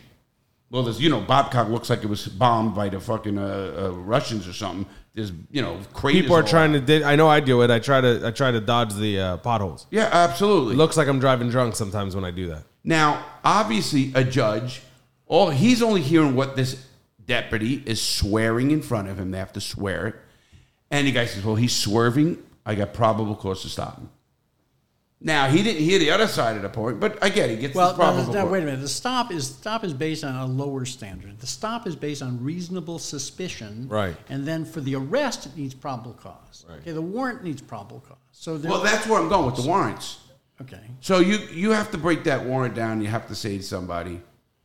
My always question is, when I do law, even to this day, someone asks me a law question, I always put myself in the other position and try to fight my thing. And this is when people, even I do it with business. You noticed that when we were up in Daytona. Right. We sat down. I said, think it through. I've learned this. Trust me, this is a learned behavior as a 60-year-old man. When I was young, it's let's fucking run through the wall. Now I think a little bit, and especially knowing the law the way I know it, and the Constitution the way I know it, I don't think our founders and the forefathers wanted our rights. And again, your home, your search and seizures and cruel and unusual punishment, freedom of speech, first, second, even a gun. Listen, I'm not all for guns, but you know what? That's a Second Amendment. Obviously, it's now how you determine it, to interpret it is a big thing. But my point to you is, as a person, I'm not so trusting of a guy just because he's got a badge. See, maybe I'm jaded, and you can tell me if I am or not. I've seen a lot of corruption, and you know my past, Judge. I remember once you said to me, Larry, you've been through so much when, not only you knew what everything, we're going to get that. You said, you told me this, and I'll never forget it. You said, some people have a right to be bitter. And I said to you, no. I said, that's bullshit, because that gives me an excuse then. I tell people whether you were abused, whether you got the wrong end of the stick or wherever it is, you should learn from it and try to help somebody else and teach somebody. Don't become bitter, because then it keeps killing you for the rest of your life. Bitterness kills people. Now, what I meant by that is I look at the law in a different, really very basic law. I take it down and I break things down that deep. And that's why I go into the Code of Federal Regulations and I go into the Bureau of Prison Policies. And what I do, and I know them because they all come off of a law, which comes a law is supposed to come off the Constitution. So if it's legal. And it's more complicated today, Larry. Today? Because, yes. Why? Well, okay, look. The Constitution talks about, it doesn't use the word, but it creates a protection for your privacy. Okay, assume that to be the case. That's part of our Fourth Amendment jurisprudence. Okay, and when it began, that was fairly simple. You have a home, they can't be going into your home. Okay, I understand that.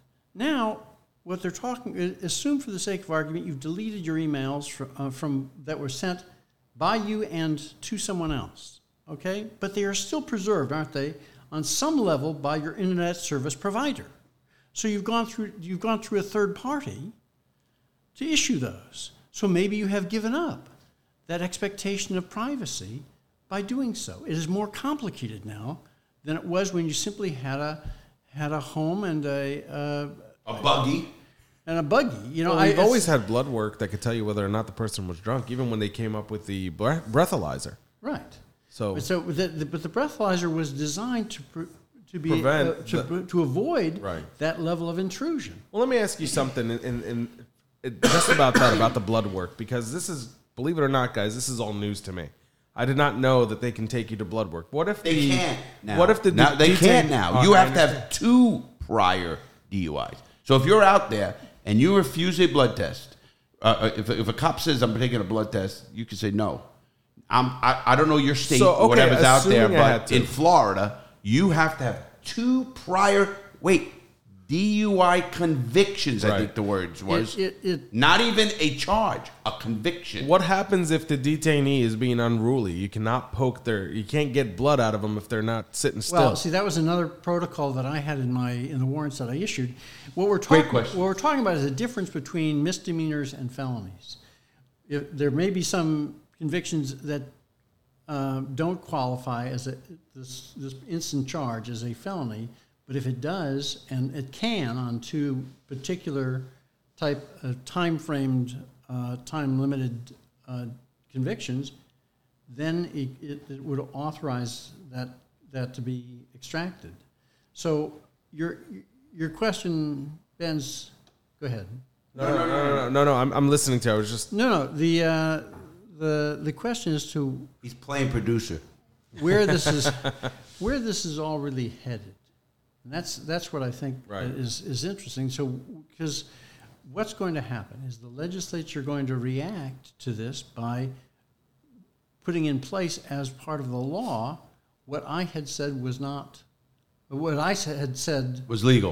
and which the appellate court said had not. But they did so under a very narrow conception of the search warrant law.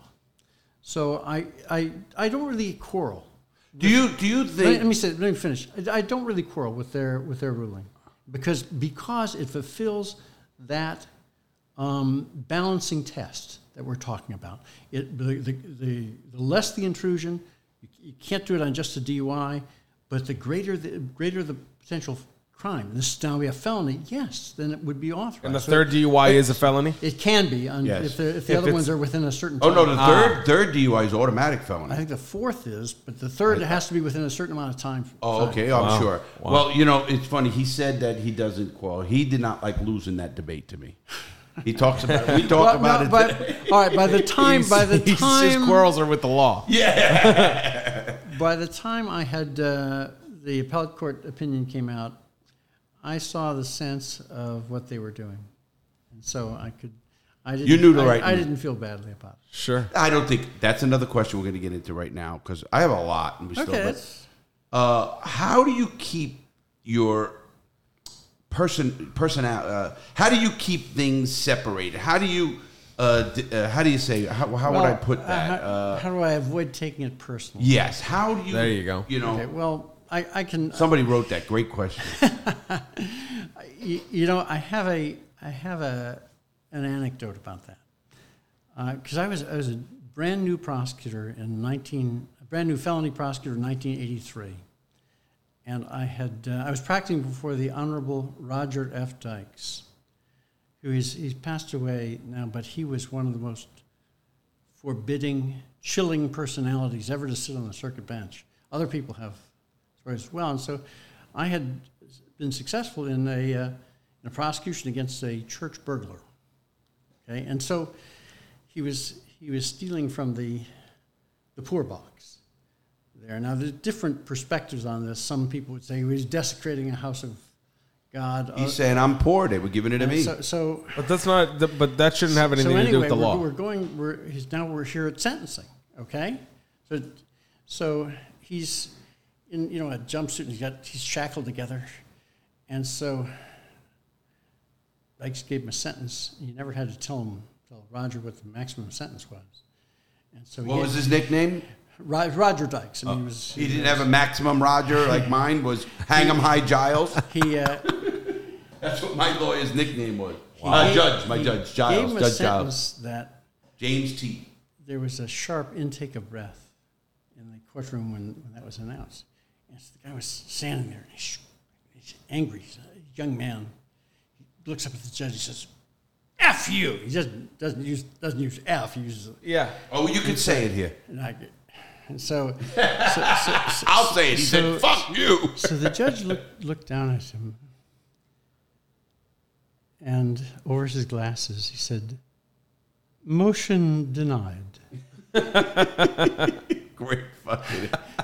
What does he say? That's a great answer to that. And so in those days, you could talk to judges in a way that you can't really now. So I went back to chambers and talked to him. And so I said, "Judge, everyone thought you were going to hold him in contempt." He said to me, "Oh, David, his outburst only momentarily disrupted the orderly administration of justice before they led him away. I didn't expect him to be pleased with my sentence." And I thought to myself, he didn't take it personally at all. Right? Is that where you learned it? Yes. That's a great lesson. That's a valuable mentoring. I don't think he meant it that way, but it was I thought that was a valuable thing. I think you might have meant it. He diffused it with just a slight amount of humor, and didn't take up any particular amount of time out of his day there in court. Right. And he was able to achieve he reduced the tension. Sure. And was able to go on. And didn't throw an extra charge at a person who probably didn't need it. What did it mean? Right. It's like when I was in prison, the guy's got 2 life sentences. You're going to lose 28 days game time. What? I'll be all right. I didn't. Listen, I got a conviction, and if you could look it up in the records, anybody can go on the computer and look it up. I had a conviction while in prison for 18 U.S.C. 1001, which is filing a false statement. The same charge as Bill Clinton. And the federal government wanted me to just, they said, okay, well, you just plead guilty and we'll run crime concurrent. And that's when I fought them. And I actually lost that trial, but I made it so they couldn't use it against my brother in appeal. And we ended up winning my brother in appeal just for that. Because in my case, it didn't mean shit. I got 5 different federal districts. I have convictions. You think, okay, give me another. Ooh, wow, that's going to change my fucking life. No. I want a couple of questions, and we'll get Before you go on, Ben, Yeah. what he was talking about in shepherdizing a case was this. Let's say you've got a case that's favorable to your position, and you're using that, but that case was overruled by some other case. Well, as soon as the judge learned that, that may taint the view of your entire brief. Right. So what he does, by shepherdizing it, it checks for all the other cases that have cited that to see. You follow the entire case, not just right. You see all the cases. See all the other cases that have cited that would tell you whether that case was overruled or limited or had affected by any statute. Right. Or But otherwise. you also, Judge, you also read the opinions, because sometimes the dissenting opinion would help us. We got into the Supreme Court. I'm trying to think of the judge. I think it was Clarence Thomas, or one of the judges wrote in a dissenting opinion, I ruled wrongly on the Almadero. Look at this. Good memory. I never forget. Almadero Torres case. It was an immigration case, and the judge said, the opinion, the actual judge, I ruled wrongly on this case. So when you see that, he's asking for a case to come back in front of him, so he can't just go and say, I moved wrong, let's change the. Can't do that. That's what he was talking about with the DUI case. That the lawyer was getting case, so he had to bring it back, because the first lawyer messed up. You can't just say, well, he messed up, I want to take up on that. It was the same lawyer. He was. No, I know who he is. But my point is, you can't a judge can't just take a case and say, I want that, no matter what it is. Now, in the Supreme Court, you actually have to get them to fight for your case. And if a judge told you in an open opinion that he ruled wrong, he wants a case. He wants something to come in front of him so he can. Is open opinion on record? Yes. Okay. Absolutely. You can read every one. Okay. And anyway, going back to the what he said with Shepherdizing, it was amazing, Bill Goss. You brought back a lot of memories, because we learned so much more. First of all, young, what we call lawyers in prison, where even out here, they're quoting the Ninth Circuit Court of Appeals, which is like quoting a fucking the Tony the gas station man. We have a character, Tony the gas station. He owns gas stations. So Tony the gas station. He's going to be here Friday, by the way. He just texted me. Okay, good. Tony, that's like, an opinion from him. I don't mean that against Tony. It didn't hold much weight with the Supreme Court of the United States, right. Ninth Circuit. But if you have a case out of your circuit, the one you're in, I was in the 11th. If I caught a case in the 11th Circuit, that's strong, because that judge who's reading my case knows it's in this circuit. He's not going to overrule his friend. And Supreme Court, of course. Supreme Court's law. If you only quote 3 cases in your circuit and the Supreme, that's all you need. Don't go quoting this bullshit just to write, because that's what happens, and guys do that. And it was a pain in the ass. And that federal judge told us that. He goes, we loved you way you guys did law. He goes, you guys who are good, you're better than lawyers we know. He says, because they'll come with all the bullshit, and you guys see, again, I didn't have to use legalese. I literally said, and I did it on purpose, in a brief, always I put something like, this is, if any layman or person could read this, they would say, this is ludicrous. This is bullshit. How can that happen? A lawyer can't do that. I could. And the judge told us to do that. He goes, because when we're reading, you stop, what the, now you get a little bit, now you're not a crazy, obviously they got the crazies, but he goes, if you guys are on point with your cases and the way you do it, you're bringing it to our attention. And I'm sure you read a lot, and I know you read a lot of cases. That, to me, I understand, because I read so many cases. That's why I'm very jaded a little bit in the law, because I've seen the corruption. I'll give you a little corruption case, and judge told me this case, not me, and he's so right. He did a class with new police officers coming on the job. Okay, do you want to tell the case? It's the case They got the guy in the hallway, and he lied on the stand. Oh. Look, we were teaching at what was then BCC's Police Academy. Okay. Police Academy. You lost the mic there for a second. Okay, the Police Academy. So these are not police officers, yet they're people training to be police officers. They give them very little training in testifying, even though you can unravel a lot of good police work by testifying in a deficient manner. So these two officers had a scenario the day before. It's not like they had 1,000 cases. They only have this one that they had gone into a bar, and of course these were all actors, and they had the bartender had told them that this guy sitting at the bar has been trespassed here. I don't want him here. Now, none of them actually asked him why that was. There's no communication going on. Okay, they just said, look, buddy, you got to get out of here. And so he won't leave, so they grab him by the elbow. His shirt comes up. They see the gun, and they're off and running. Okay? So I was playing one of the attorneys. I was the... You were the defense attorney. And there was a very well experienced prosecutor, and we had one of the officers way outside and was instructed on what's called the rule of sequestration. Don't talk about the case with anyone. Don't try and collude your testimony. Because you can't be witnesses, and everybody have to be outside the courtroom. That's correct. Well, you got to let the audience know. That's exactly right. You don't come into the courtroom until you're called to testify. You don't talk to anybody about the case. You can talk to a lawyer, but only outside the presence of any other witness. Right. So we take the testimony from one of the witnesses. The other one comes out. There's an auditorium full of cadets watching us. And so the other one comes up and he says, I say, before we get to that, let me tell you what had happened outside, okay? There was a kid from last year. I say kid. He was a cadet.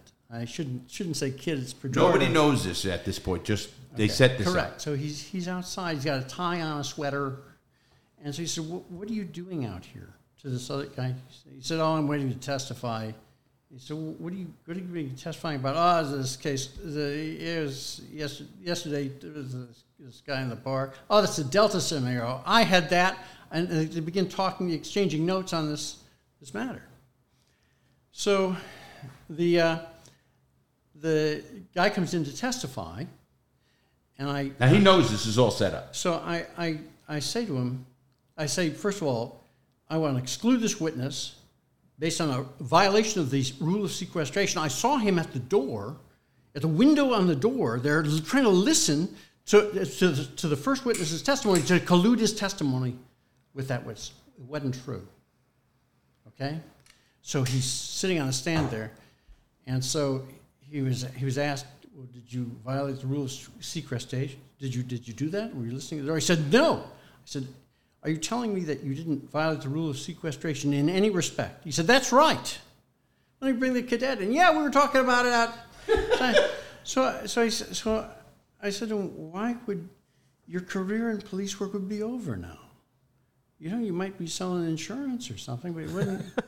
So why would you do this? This isn't even a real case." He said, First of all, insurance sales was better than a cop. I didn't know I was being set up. Okay, it won't be the last time. Good lawyers do that. Yeah. So I'm just saying you need to be truthful. He wouldn't have been excluded. You know, he didn't learn anything about the case by talking to the other cadet. He had written his report on this. So, but he talked about the case, and he lied right on the stand. So that's enough. But all you have to do is just say that you did that. I mean, it was a lesson to and you could hear a pin drop in the auditorium. You know, so I think it was a valuable lesson to them about testifying. Sure. Well, I thought, see, what it showed is human nature in my mind. And again, first of all, let me go. The United States has one of the worst police systems. Here's why. Because we train officers for 6 months. Did you know Finland, Germany, 3 years of an academy? 3 years. They have our equivalent of a BA. Right. You know, and they need that because in 6 months they learn everything at once, and they can't retain anything. Obviously, it's And very most hard. of it is physical, and there's a lot of Yeah, I mean, come at me with your little bullshit you just learned at your class, Right. please. That's the thing, and then you see a lot of those videos on the internet, Judge. I don't know if you ever watch those videos, but there's a lot of videos of guys who bait cops. Oh, they're called the First Amendment orders. The First Amendment. I like orders. them. You What ever they watch do them? is they know the freaking law, man. They right. just know it. They wait for a cop to pull I them love over. them. They turn on 3 yeah. or 4 cameras. Have a cigar. Just what they do, like the whole idea behind it is to catch a cop not knowing the law, and oh boy, they catch a lot. All the time. A lot. And the cops that do know it, they almost want to let their ego get in the way. You can almost tell that like this guy is going to get one on me, but the large majority of them walk away from it. The guys that know. But Yeah. they get a lot of them though. But It's amazing. That First Amendment orders, people, they shouldn't be doing that to cops and pushing them and all that. Well, cops Dave, need to know the laws. Oh my gosh, Dave, That's all right. that's all right. Dave, That's that mic cost me $400. It's coming out of Here, let me put this. No, get over that. It's no big deal. You're not the first one or the last one to do that. Well, I've all done them.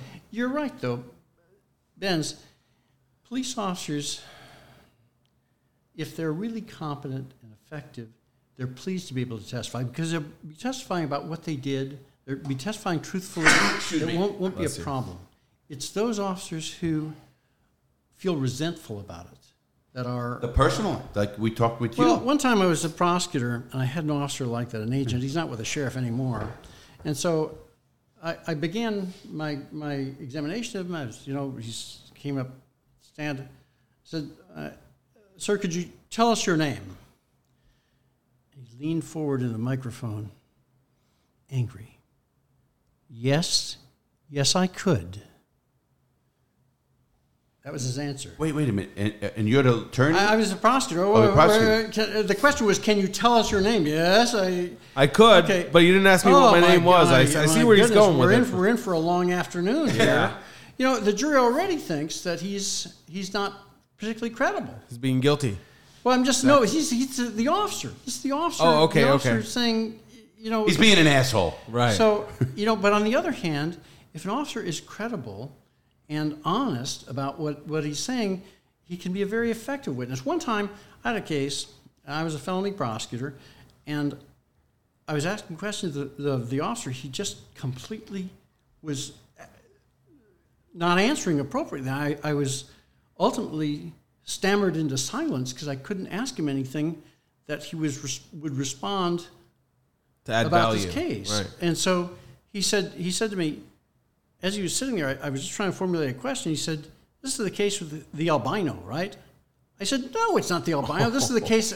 And so he turned to the jury and said, "Look, forget everything I said. I know. I was concerned about this other case. I'd forgotten this, but let me tell you, I know this case. Let me tell you about this. Here's what I did." Oh, boy. And so the defendant was convicted because they believed the officer. You follow me? He was candid with them. Right. When he made a mistake, he was candid with it. Oh, I see. And he was credible. I'll tell you a great story. You know the man I'm going to talk about, Glenn Rotterman, very close friend of mine, one of the top criminal defense attorneys around, former judge, great friend of mine, golf with him. That's my buddy down south.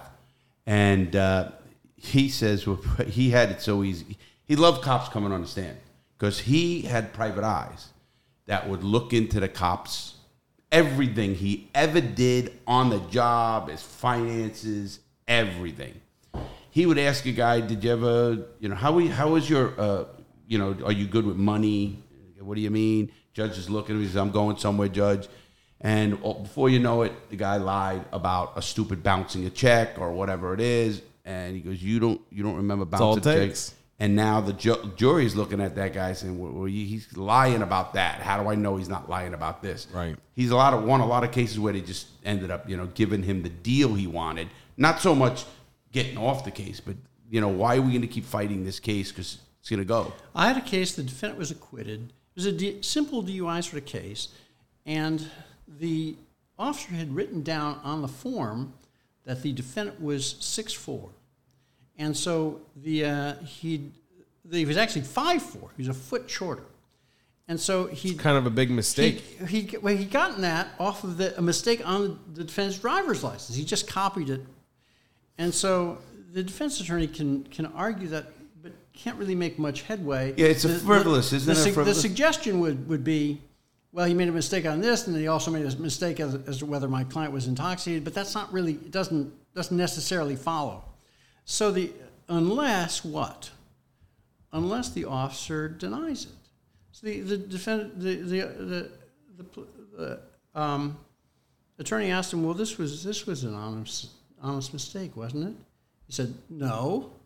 So then the ego. Then the defense attorney said, well, I would hope it would be. And he said, well, it wasn't. Oh, discredited immediately. Okay, well, then we go through 20 minutes of him standing next to the officer and saying, who's... Yeah. Okay, so at the closing argument, the attorney argued the same thing that you just argued. One thing we can be certain of in this case, that if he made a mistake, he'd never admit it. There you go. And you know, there's so many, obviously, again, I'm going to go back to the money system. When you have the money to hire a Glenn Rotterman, or you have the money, do you think the public defender is going to do what Glenn Rotterman does? I don't know. I think any No. You think the Glenn Rotterman's, do you think the public defender's office is going to put a private eye on the cop? No. And look into the, no. They don't have the resources. Again, resources and money, and makes things fair or not. Sure. Now, our system, I'm not saying to get everybody off, because I'm not one of those people. Guilt is guilt, and obviously only people will know. I have to tell people with the case, I go, listen to me, you're going to get a lawyer, right? And you know, Tellini does this. We check on lawyers, because lawyers got 50 cases going on. I don't care paid or not. And you know your case better than anybody. The defendant knows their case better than anybody. To themselves, truthfully. Never lie to your attorney, obviously, right, Judge? Because doesn't help you. You can't. So when I was can I represent? Absolutely. When I was a lawyer in the public defender's office, I was, of course, in the Capital Division. I wanted to make sure that my clients didn't lie to me, because I knew how destructive of the relationship that would be. And so what I did was this. I would hold off talking about the case. And so we talk about other things which may come into play if he was convicted and we're having a death penalty proceeding. All sorts of other factors would be pertinent. What I would do is I'd go through a process of collecting the information. I'd get the police reports, I'd get the statements, I'd take depositions, I'd examine the physical evidence, I'd go back with them. I kept in good contact, reporting each one of these developments to them. Say, this is how this witness appeared, and this is what the strengths and weaknesses of the different witnesses in the state's case overall. And so I didn't let them tell me about the case, because when they're first arrested, they may make statements that were less than truthful. Yes, but does it matter to you? So then, at the end of this time, when I go through this whole process, at some point, I would say, all right, now you've been advised about all of what the state has in this matter. If you were to testify, what would you say? At some point, I would ask them that. You know what some of them told me? I'm not testifying. Cut me the best deal you can.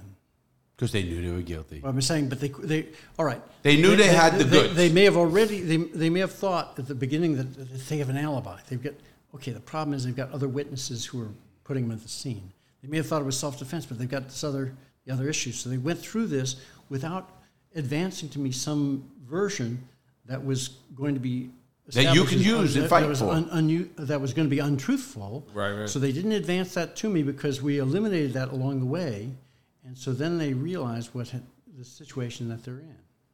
And so sometimes it took a while to do that, but I didn't want my clients to lie to me, and I didn't want to give them the chance to. Because, we see these folks at first appearance. Everybody who's arrested has to be brought before a judge within 24 hours. Oh, is it 25 or I thought it was 48? It's 48, but we here in Brevard County, okay. 48 would be the constitutional, I think, limitation. But 48 is if it's in a big city and they got a lot of people pending. No. 48 is by federal law. But we do it here within 24 hours. But see, somebody's arrested the night before, they're put in a holding cell, which is like a metal shelf, and so they don't get a lot of sleep, and so sleep deprived and anxious about this. Their minds are whirring a mile a minute. I'll say it was self-defense. It was an alibi. It was You just tell them, listen, plead not guilty. So look, you don't have to say anything. You shouldn't. But it's hard for people not to be able to Right. to do that. I'm sure you see that all the time. So the public defender at first appearance has their hands full, just avoiding people doing that. Now, I remember one of my clients, the first appearance, alleged to be a sexual battery on a child. I represented those sort of folks in the Capital Division as well. I couldn't have did it. I'm saying he said, wow. At first appearance, he said something like, I hardly touched her. Okay. Now I hardly touched her? The state can rest now. Right. So I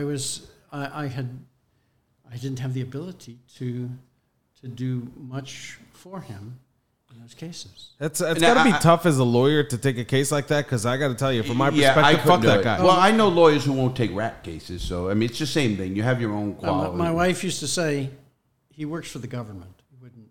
Well, now before I got two major questions before anything else, but those were the cases we were assigned. No. Listen again. We're just going back to why the system's broke, right? But if I just want to ask for my audience, if they are arrested for a misdemeanor, any misdemeanor, I always tell them, listen, do you have a record? Do you this or whatever? I said, go, and when you do approach a judge, don't be scared to talk to that judge. Judges are people. You get them. You get a person in court, and you see, and then I should have said this to the judge. I should have did this to the. It all feels very formal. And I don't mean like tell him to go fuck himself. I mean, judge, he's a human being. He's going to look at people as a human being, and he's going to then use his judgment. And that's what judges are, to see what is, That right. It really depends on the judge, because he can just shut you up immediately and tell you that and he they wants do, order. and they get jaded too. A lot of judges just want to get the dockets done and get out of here. And they're trying to get their job done. They're doing the work. But they're not doing it right. They're not doing it right. You can't do that. I watched Judge Silverman. He's known as a guy who will really get to the detail, and you can talk to him. And I've seen him. Matter of fact, I'll tell you one thing. I changed his mind in the court. We argued about, he said, I'm going to give them more bail so maybe they won't commit another crime. I said, that's a bad idea. You should give them less bail. He looked at me and I go, all you're doing is charging the family. That's all you're doing. The mom and dad who love their kid, they want to get him out. They got to put up the money now. And why? It's not going to change the situation at all. The outcome is not going to change. All right. People are not attuned to the procedure in court. Okay? The judge has just made a ruling. Assume for the sake of argument, the judge has made a ruling on a bond motion or some other motion hearing, not a jury trial, but the defendant stands up and says, Your Honor, may I say one thing? Okay, I don't think there's one question that scares the defense attorney more. Okay? Because he's about to make some... In open court. Some conclusory denials and some factual admissions which are ineffective because the judge has just ruled. Right. So I don't agree that you just go up and... No. First of all, I meant when you go without an attorney, like just let's take a traffic violation. In the state of Florida, at least, the cop is the prosecutor, the offender of the ticket is the defendant. That's how that works. If you don't say your case the way it is, you have no chance because the cop's going to say his case, what he wrote down. I was talking about a different scenario. I said misdemeanor. Where you're represented, but misdemeanors are represented by a lawyer. The appropriate thing to do is to consult with your attorney. Okay? Hoping he's competent. There should be no harm in you telling your attorney, this is what I'd like to say to the judge, and then the attorney can tell you how much trouble that might get you into. There's no secret that Larry knows a lot about courtrooms and a lot about the law, and he would want to bypass whoever it is the attorney is. That's a good question. I've been asked that question. Larry, if you got arrested, would you represent yourself? Of course I say no, obviously, because what's the old saying? A man who represents himself as a fool for a client. I like that. That's true. You didn't know that? Oh, yes. You didn't know that. So he's in the biz, of course. He knows I wouldn't represent, but I would know enough to ask the right questions. And if he's not doing it, and it's sad because there are so many people who don't, right, and they get screwed. And I can go into a bunch of cases right here. If they had a more competent, not only attorney or if they knew enough to say things, they could at least have guided that her. My friend Paul Tellini, I don't know if you know him. He did 20. You know him, Benz. Sure. Did 27 years in prison. He and I did the law. He did the law for 20 something years. One of the best jailhouse lawyers. Not a nut. He's nuts in his own right. Everybody's nuts in their own right. But he was so good at the law that what he did now, and he does very well, is he's a consultant. So he'll tell a client, and this is the best thing. If you are ever charged with a serious crime, I recommend everybody do this. And what I mean is, don't just take that lawyer's word. If Larry Lawton did not study the law the way I did, even before prison, because I did it when I was first arrested, I got into what they call the 924C, which is the gun charge in the federal statutes. I knew that law like you would know your fucking balls hair or some shit. It did not. I knew it better than you can even imagine. So I had an attorney. If I would have listened to my attorney, and I fired him during the thing, I would have got life in prison. And I would have got the drug charge job. So my point to you is this. Yes, what you say, yes, provided you got Bruce Cutler, or provided you got, Johnny Cochran. My point is a mega attorney. I think Roy Black. I think the emphasis is wrong, Larry. I think it works the other way. I really think that people should follow their lawyer's advice for the most part. I really think for the most part. For I the agree. most part, there you go. You're basically saying the same thing because you've added for the most part. If you would have said, no matter what, you listen to the attorney. Well, of course not. That's what Larry's saying. But see, most people don't have the knowledge or the ability to distinguish that. And there's such a desire for people to talk. Like the guy was saying at first appearance, he may have done something despicable, but the issue is whether or not his attorney should have advised him not to be talking at that proceeding. Right. And that's difficult. That's the real discipline that you have to when not to talk. Oh, can you see me up there? No. So I'm saying that's the discipline you need, I believe, in this to talk to somebody. And I understand your future's on the line. You're desperately anxious about what's going to happen. To turn to someone and to put some trust into that person can be extremely difficult, particularly when they're telling you not to say anything. Or when you think you're smarter than them. And so what really you have to have, and people sometimes ask me who the best lawyer is for some situation, and I tell them there's no really one best lawyer. It's a lawyer that you have a relationship with. You have to have the trust in this lawyer that you'd have in a physician or somebody else who has your life in his hands, his or her hands. Larry disagrees. So I can tell by your face. It's critical to have that. I mean, if you have an attorney who's got this great reputation, okay, and you talk to the attorney in their office, and they don't seem interested in what you're saying. They can't remember your name, and they're just inattentive. The large majority don't hire of them. It doesn't matter. No, it happens a lot. Don't hire them. You'd be better off with somebody who's less experienced, but who is zealously going to advocate on your behalf. There was an attorney in the public defender's office that I got to be close with, and you know him. He went to private practice, doing very well. He was the best one over the public defender's office, Steve, and he fought for the case. Now, obviously, he was learning more and more. He was new. I think he was a new attorney when he went with the public defender's office, I think. And what I disagree with the judge is he's putting trust in him because he got a bar bullshit, a plaque on his fucking wall.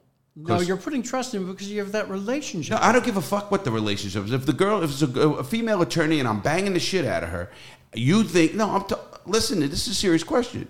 You think I'm just going to trust her because I have a relationship with her? No, not that kind of relationship. He means a professional relationship. That's not what I'm talking. That's not the relationship. I'm giving you, Judge. I'm giving you an example. You're saying I don't believe that a person should put what you say, that relationship. I know attorneys here you can get a relationship because they're good at that. They know how to get the client in, and they're a terrible attorney, whether it's in the trial part of it, or the research part of it, or... But the defendant would never know. Right. So how just you think you trust him? Oh, he got a great... It's like the sales pitch. That guy's giving you a sales pitch. If you're not getting the top 10, like you were saying before, the Cochrans of the world, if you're not getting a top 10, you really don't know what it is. And even those, a lot of the cases they don't take. They have a guy who doesn't. We want to get a case against Bruce Cutler, his office.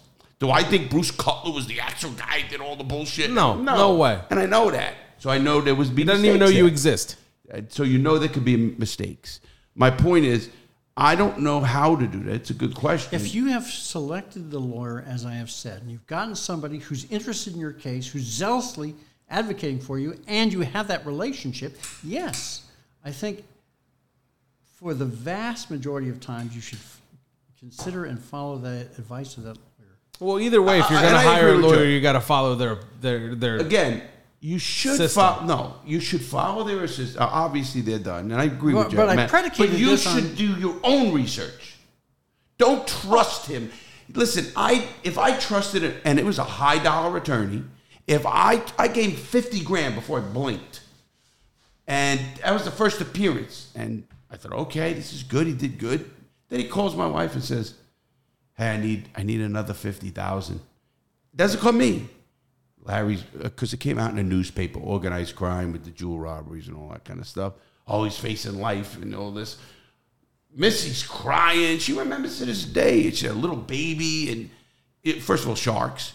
My point, if I didn't do my own research on this, through advice of another very big attorney I can't name because he was with the mob and I couldn't, be associated with that. And I don't believe in that.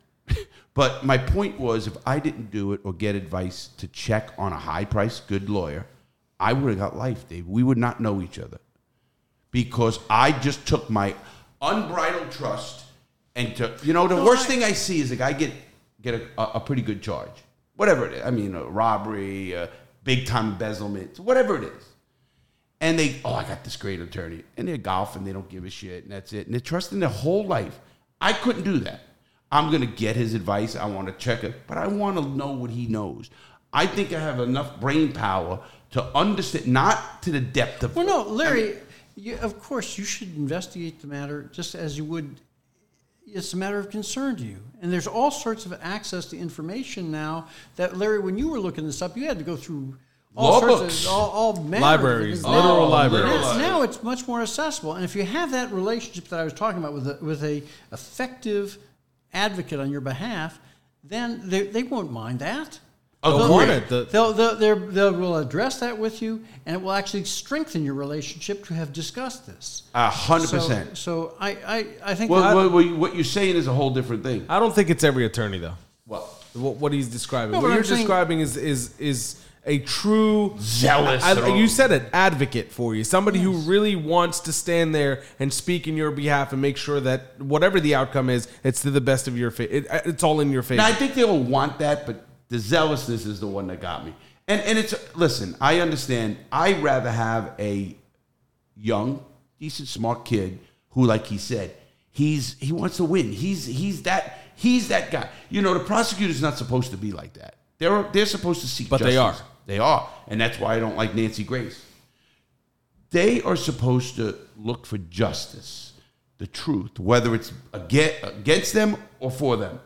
And I could show you so many cases in this county, big murder cases, were overturned, or you'd think the prosecutor, would have did the right thing. Whether he's legal or not or whatever, I know the protections. They could have done so much and been the right person for the job, position, title. Right. Now, a defense attorney is totally different. A defense attorney has to fight on the behalf of his client to the utmost. I mean, how does he go against sex offenders and some horrific stuff I'm sure he's seen and still defend him? Couldn't be a lawyer because of that alone. No. Well, that lawyer is hard. What you have to do in that situation, as any lawyer would, you have to preserve your own integrity. You have to follow the ethics of your profession. And, my clients... Well, what about your personal, Dave? My clients oftentimes would have me use that hand axe. They're not worried about my ethics. Okay, they are they're facing a terrible sentence, Larry. So I understand that. So you have to be very candid with them. You have to be very diligent. I mean, it puts an obligation on you.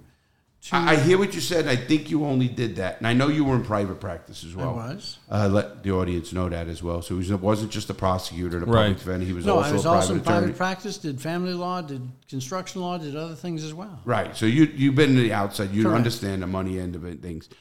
My with lawyers, what Ben said, I'm for. If I had, now you were with the public defenders, that's a whole different animal. If I was in my own private practice, if I had a law firm right now, I'd have a good one. But if I had a law firm right now, I wouldn't represent certain things that go against, you just said, your own integrity, your own morals, or whatever your wording you used, because I couldn't do it with the fierceness that I want to fight that case. Now, we're all assuming, us in this room, that these lawyers are good people, not out for the money and everything else. And we know that's just not true. I mean, lawyers want to make money. Obviously, a big case, big client, big thing, no matter what, you'll see these sex cases. I wouldn't take them. Certain me. That's just, and I'm glad they get represented because there is innocent cases, and I do fight. I might not have taken them in private practice on either level. Okay, that's where I was going. But see, I was observing my duty as a public defender 100%, Dave. for the societal purpose of achieving justice for people who were indigent. Whose voices would not otherwise be heard in the system. And so you have to be sustained by the knowledge that what you're doing is preserving a system, Larry, that many people feel. I understand there's always room for improvement, but many people feel this is the most magnificent expression of our democracy. This is the part that's working in our society. Judge, it is. That's why I believe in the First Amendment auditors, because we're really trying to. They're educating cops, is what they're doing. They really are. And cops should love it, and they're keeping them on their toes a little bit. And I like somebody needs to do it. Absolutely. We got a couple more questions as we go, and I wanted to get these in because to me it's a long show, Larry. You care? I don't care. I don't think the audience cares either. What was your most embarrassing moment in court? Oh. Well, let me say this. I've gone a long way on good intentions. I think when people perceive that you are not trying to be tyrannical or overly punitive, I've been given my share of breaks, and this was one of them. It was a simple traffic case. The courtroom was packed. We have these volume proceedings in county court. We do a volume business. So there's this young lady, thoroughly pregnant, in front of me, and so she's pleads guilty to some minor traffic matter, and I'm going to be sentencing her to pay some sanction. And so I wanted to know. So I asked her, "When are you due?" She looked at me. She said, "Due for what?" Uh-oh. And so now everyone stops talking. Okay, the people were speaking various different languages. They all, the judge is going to get it. This is going to be good. And they love it because it's so boring in there. And so she looks down. That's why I love, the judge on TV? If I'll get his name. Long Island guy? No, from Rhode Island. Rhode Island, that's what it is. So she looks down, and then she looks up and she says, "Do I look pregnant to you?" And so I said, "Well," I said, "What I was thinking is that if you were expecting a baby, I was going to give you more time in which to pay the fine." She said, "Oh." In that event, I'll do it in 6 months. And I said, "Well, and you'll need some time after that." And I said, "Yeah, at least a year."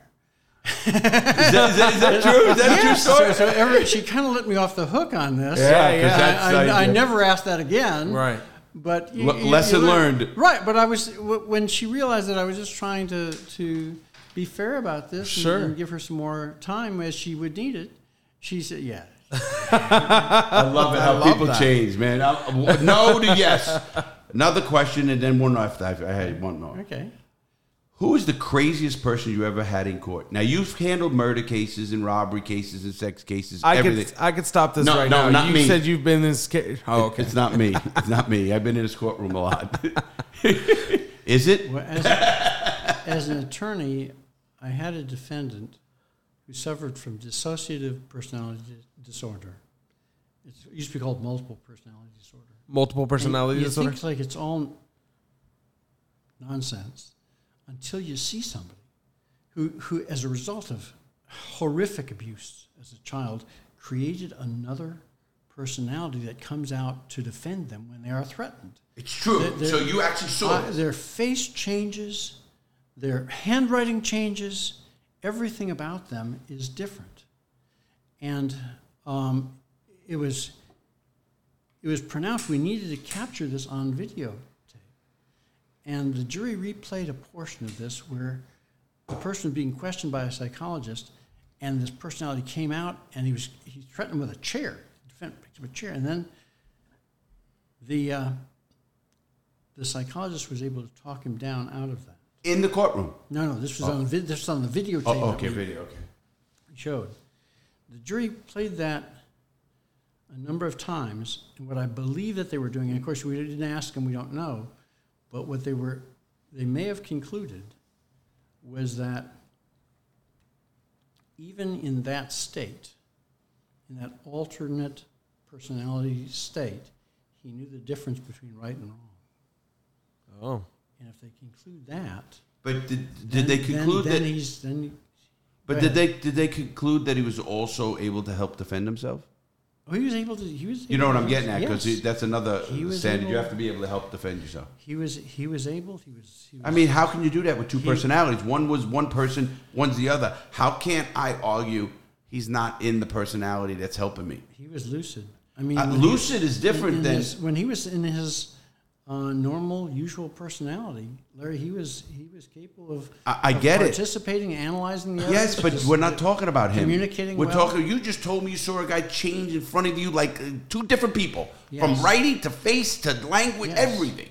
Yes. Well, how do you now not say this man is not helping defend myself? He's that guy. But because he has this condition, Larry, it's like any other. If you had a physical condition, it doesn't preclude you from helping out. You may be in pain, so you can't communicate at the time, but when you are capable, and when you are lucid, when you are thinking clearly, you can do that. I'm bucking that because I think psychologists would come on and say, how can he defend himself? He is John Smith, let's say, and he's Williams.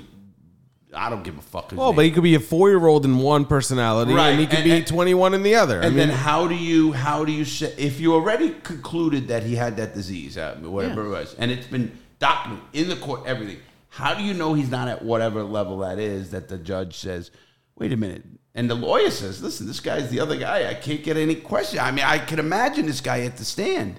If he's doing that in a courtroom, obviously. Did he change in court, or did he stay the same person? See, that's tough. Even when you see it on video, to not experience it as jury, at least. I don't know if you see it on video, but then, again, that's where you get testimonies and everything else come in. You get a good psychologist. You ever see the movie Primal Fear? Yes. With Richard Gere? Yes. That was a attorney there. It was a defendant who appeared to be suffering from multiple personalities, and he was advancing that as a defense, when in fact he was just feigning the second personality. Right. So that was always a concern when you have a defense like that, and so we had, I think, conveyed that he had that, but then what's actually going on with that other personality? Now we're going to do the last question. Thank you for that. Last question, because we're getting long here. I know you got to go to court and go, sentence someone. Oh my gosh! You got to sentence someone, don't you? No. Okay. I didn't realize. Last question. I was going to let Benz ask it, but I mean, since we're on a thing. When you first met me, and this is a good question, I gave you my book. Yes. You gave me a proof copy of it. Did you read it? What did you think of my book? I did read it. I met Larry, and he and I had talked about his life, and so I didn't have a full sense of the level of criminality that he had. So I read like halfway through the book, and I didn't talk to him for a month. I said, oh my gosh, it's true. He's been convicted of a fraction of what he True.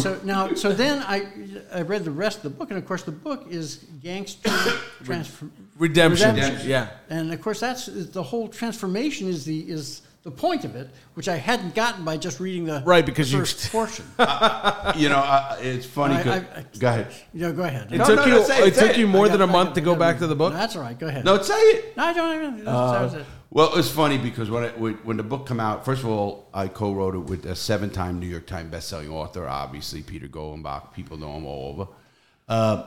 When I come out with the book, I had to go through a lot of tough times, actually. Like my own abuses, and it took us 2 years to write the book. It wasn't like, a day. We were on the phone every day. We had a set time and recorded and stored. And he got things out of me that I didn't want out. Now, I don't mean crimes. He researched that. Yeah, that was easy for him. But the abuse and shit. Yeah, stuff like that.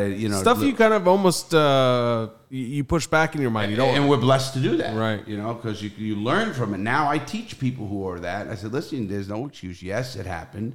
We'll talk about it, but you have to move on. You can't let that keep victimizing you. You can't become that victim for it. Listen, like we're on this earth for fucking 75 years, whatever the hell it is. Fucking live your fucking life.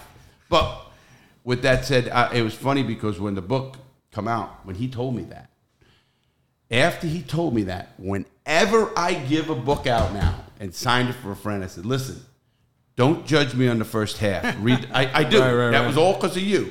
And I always I'm pretty sure when you handed me your book, you said, read the whole fucking thing. Those were the words that you said to me. Because I didn't say, don't judge me. Because you already knew. You already knew.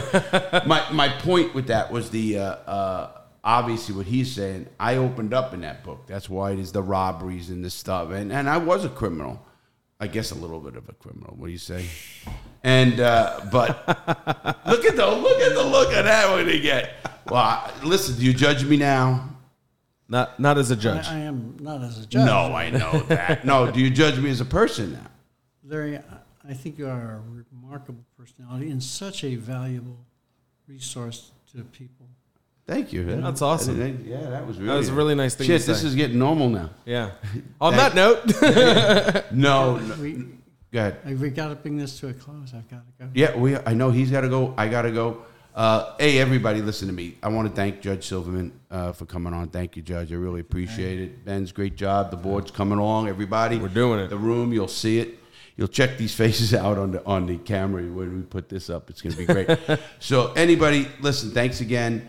If you have any questions, it's Larry at realitycheckprogram.com. You can get us on Discord.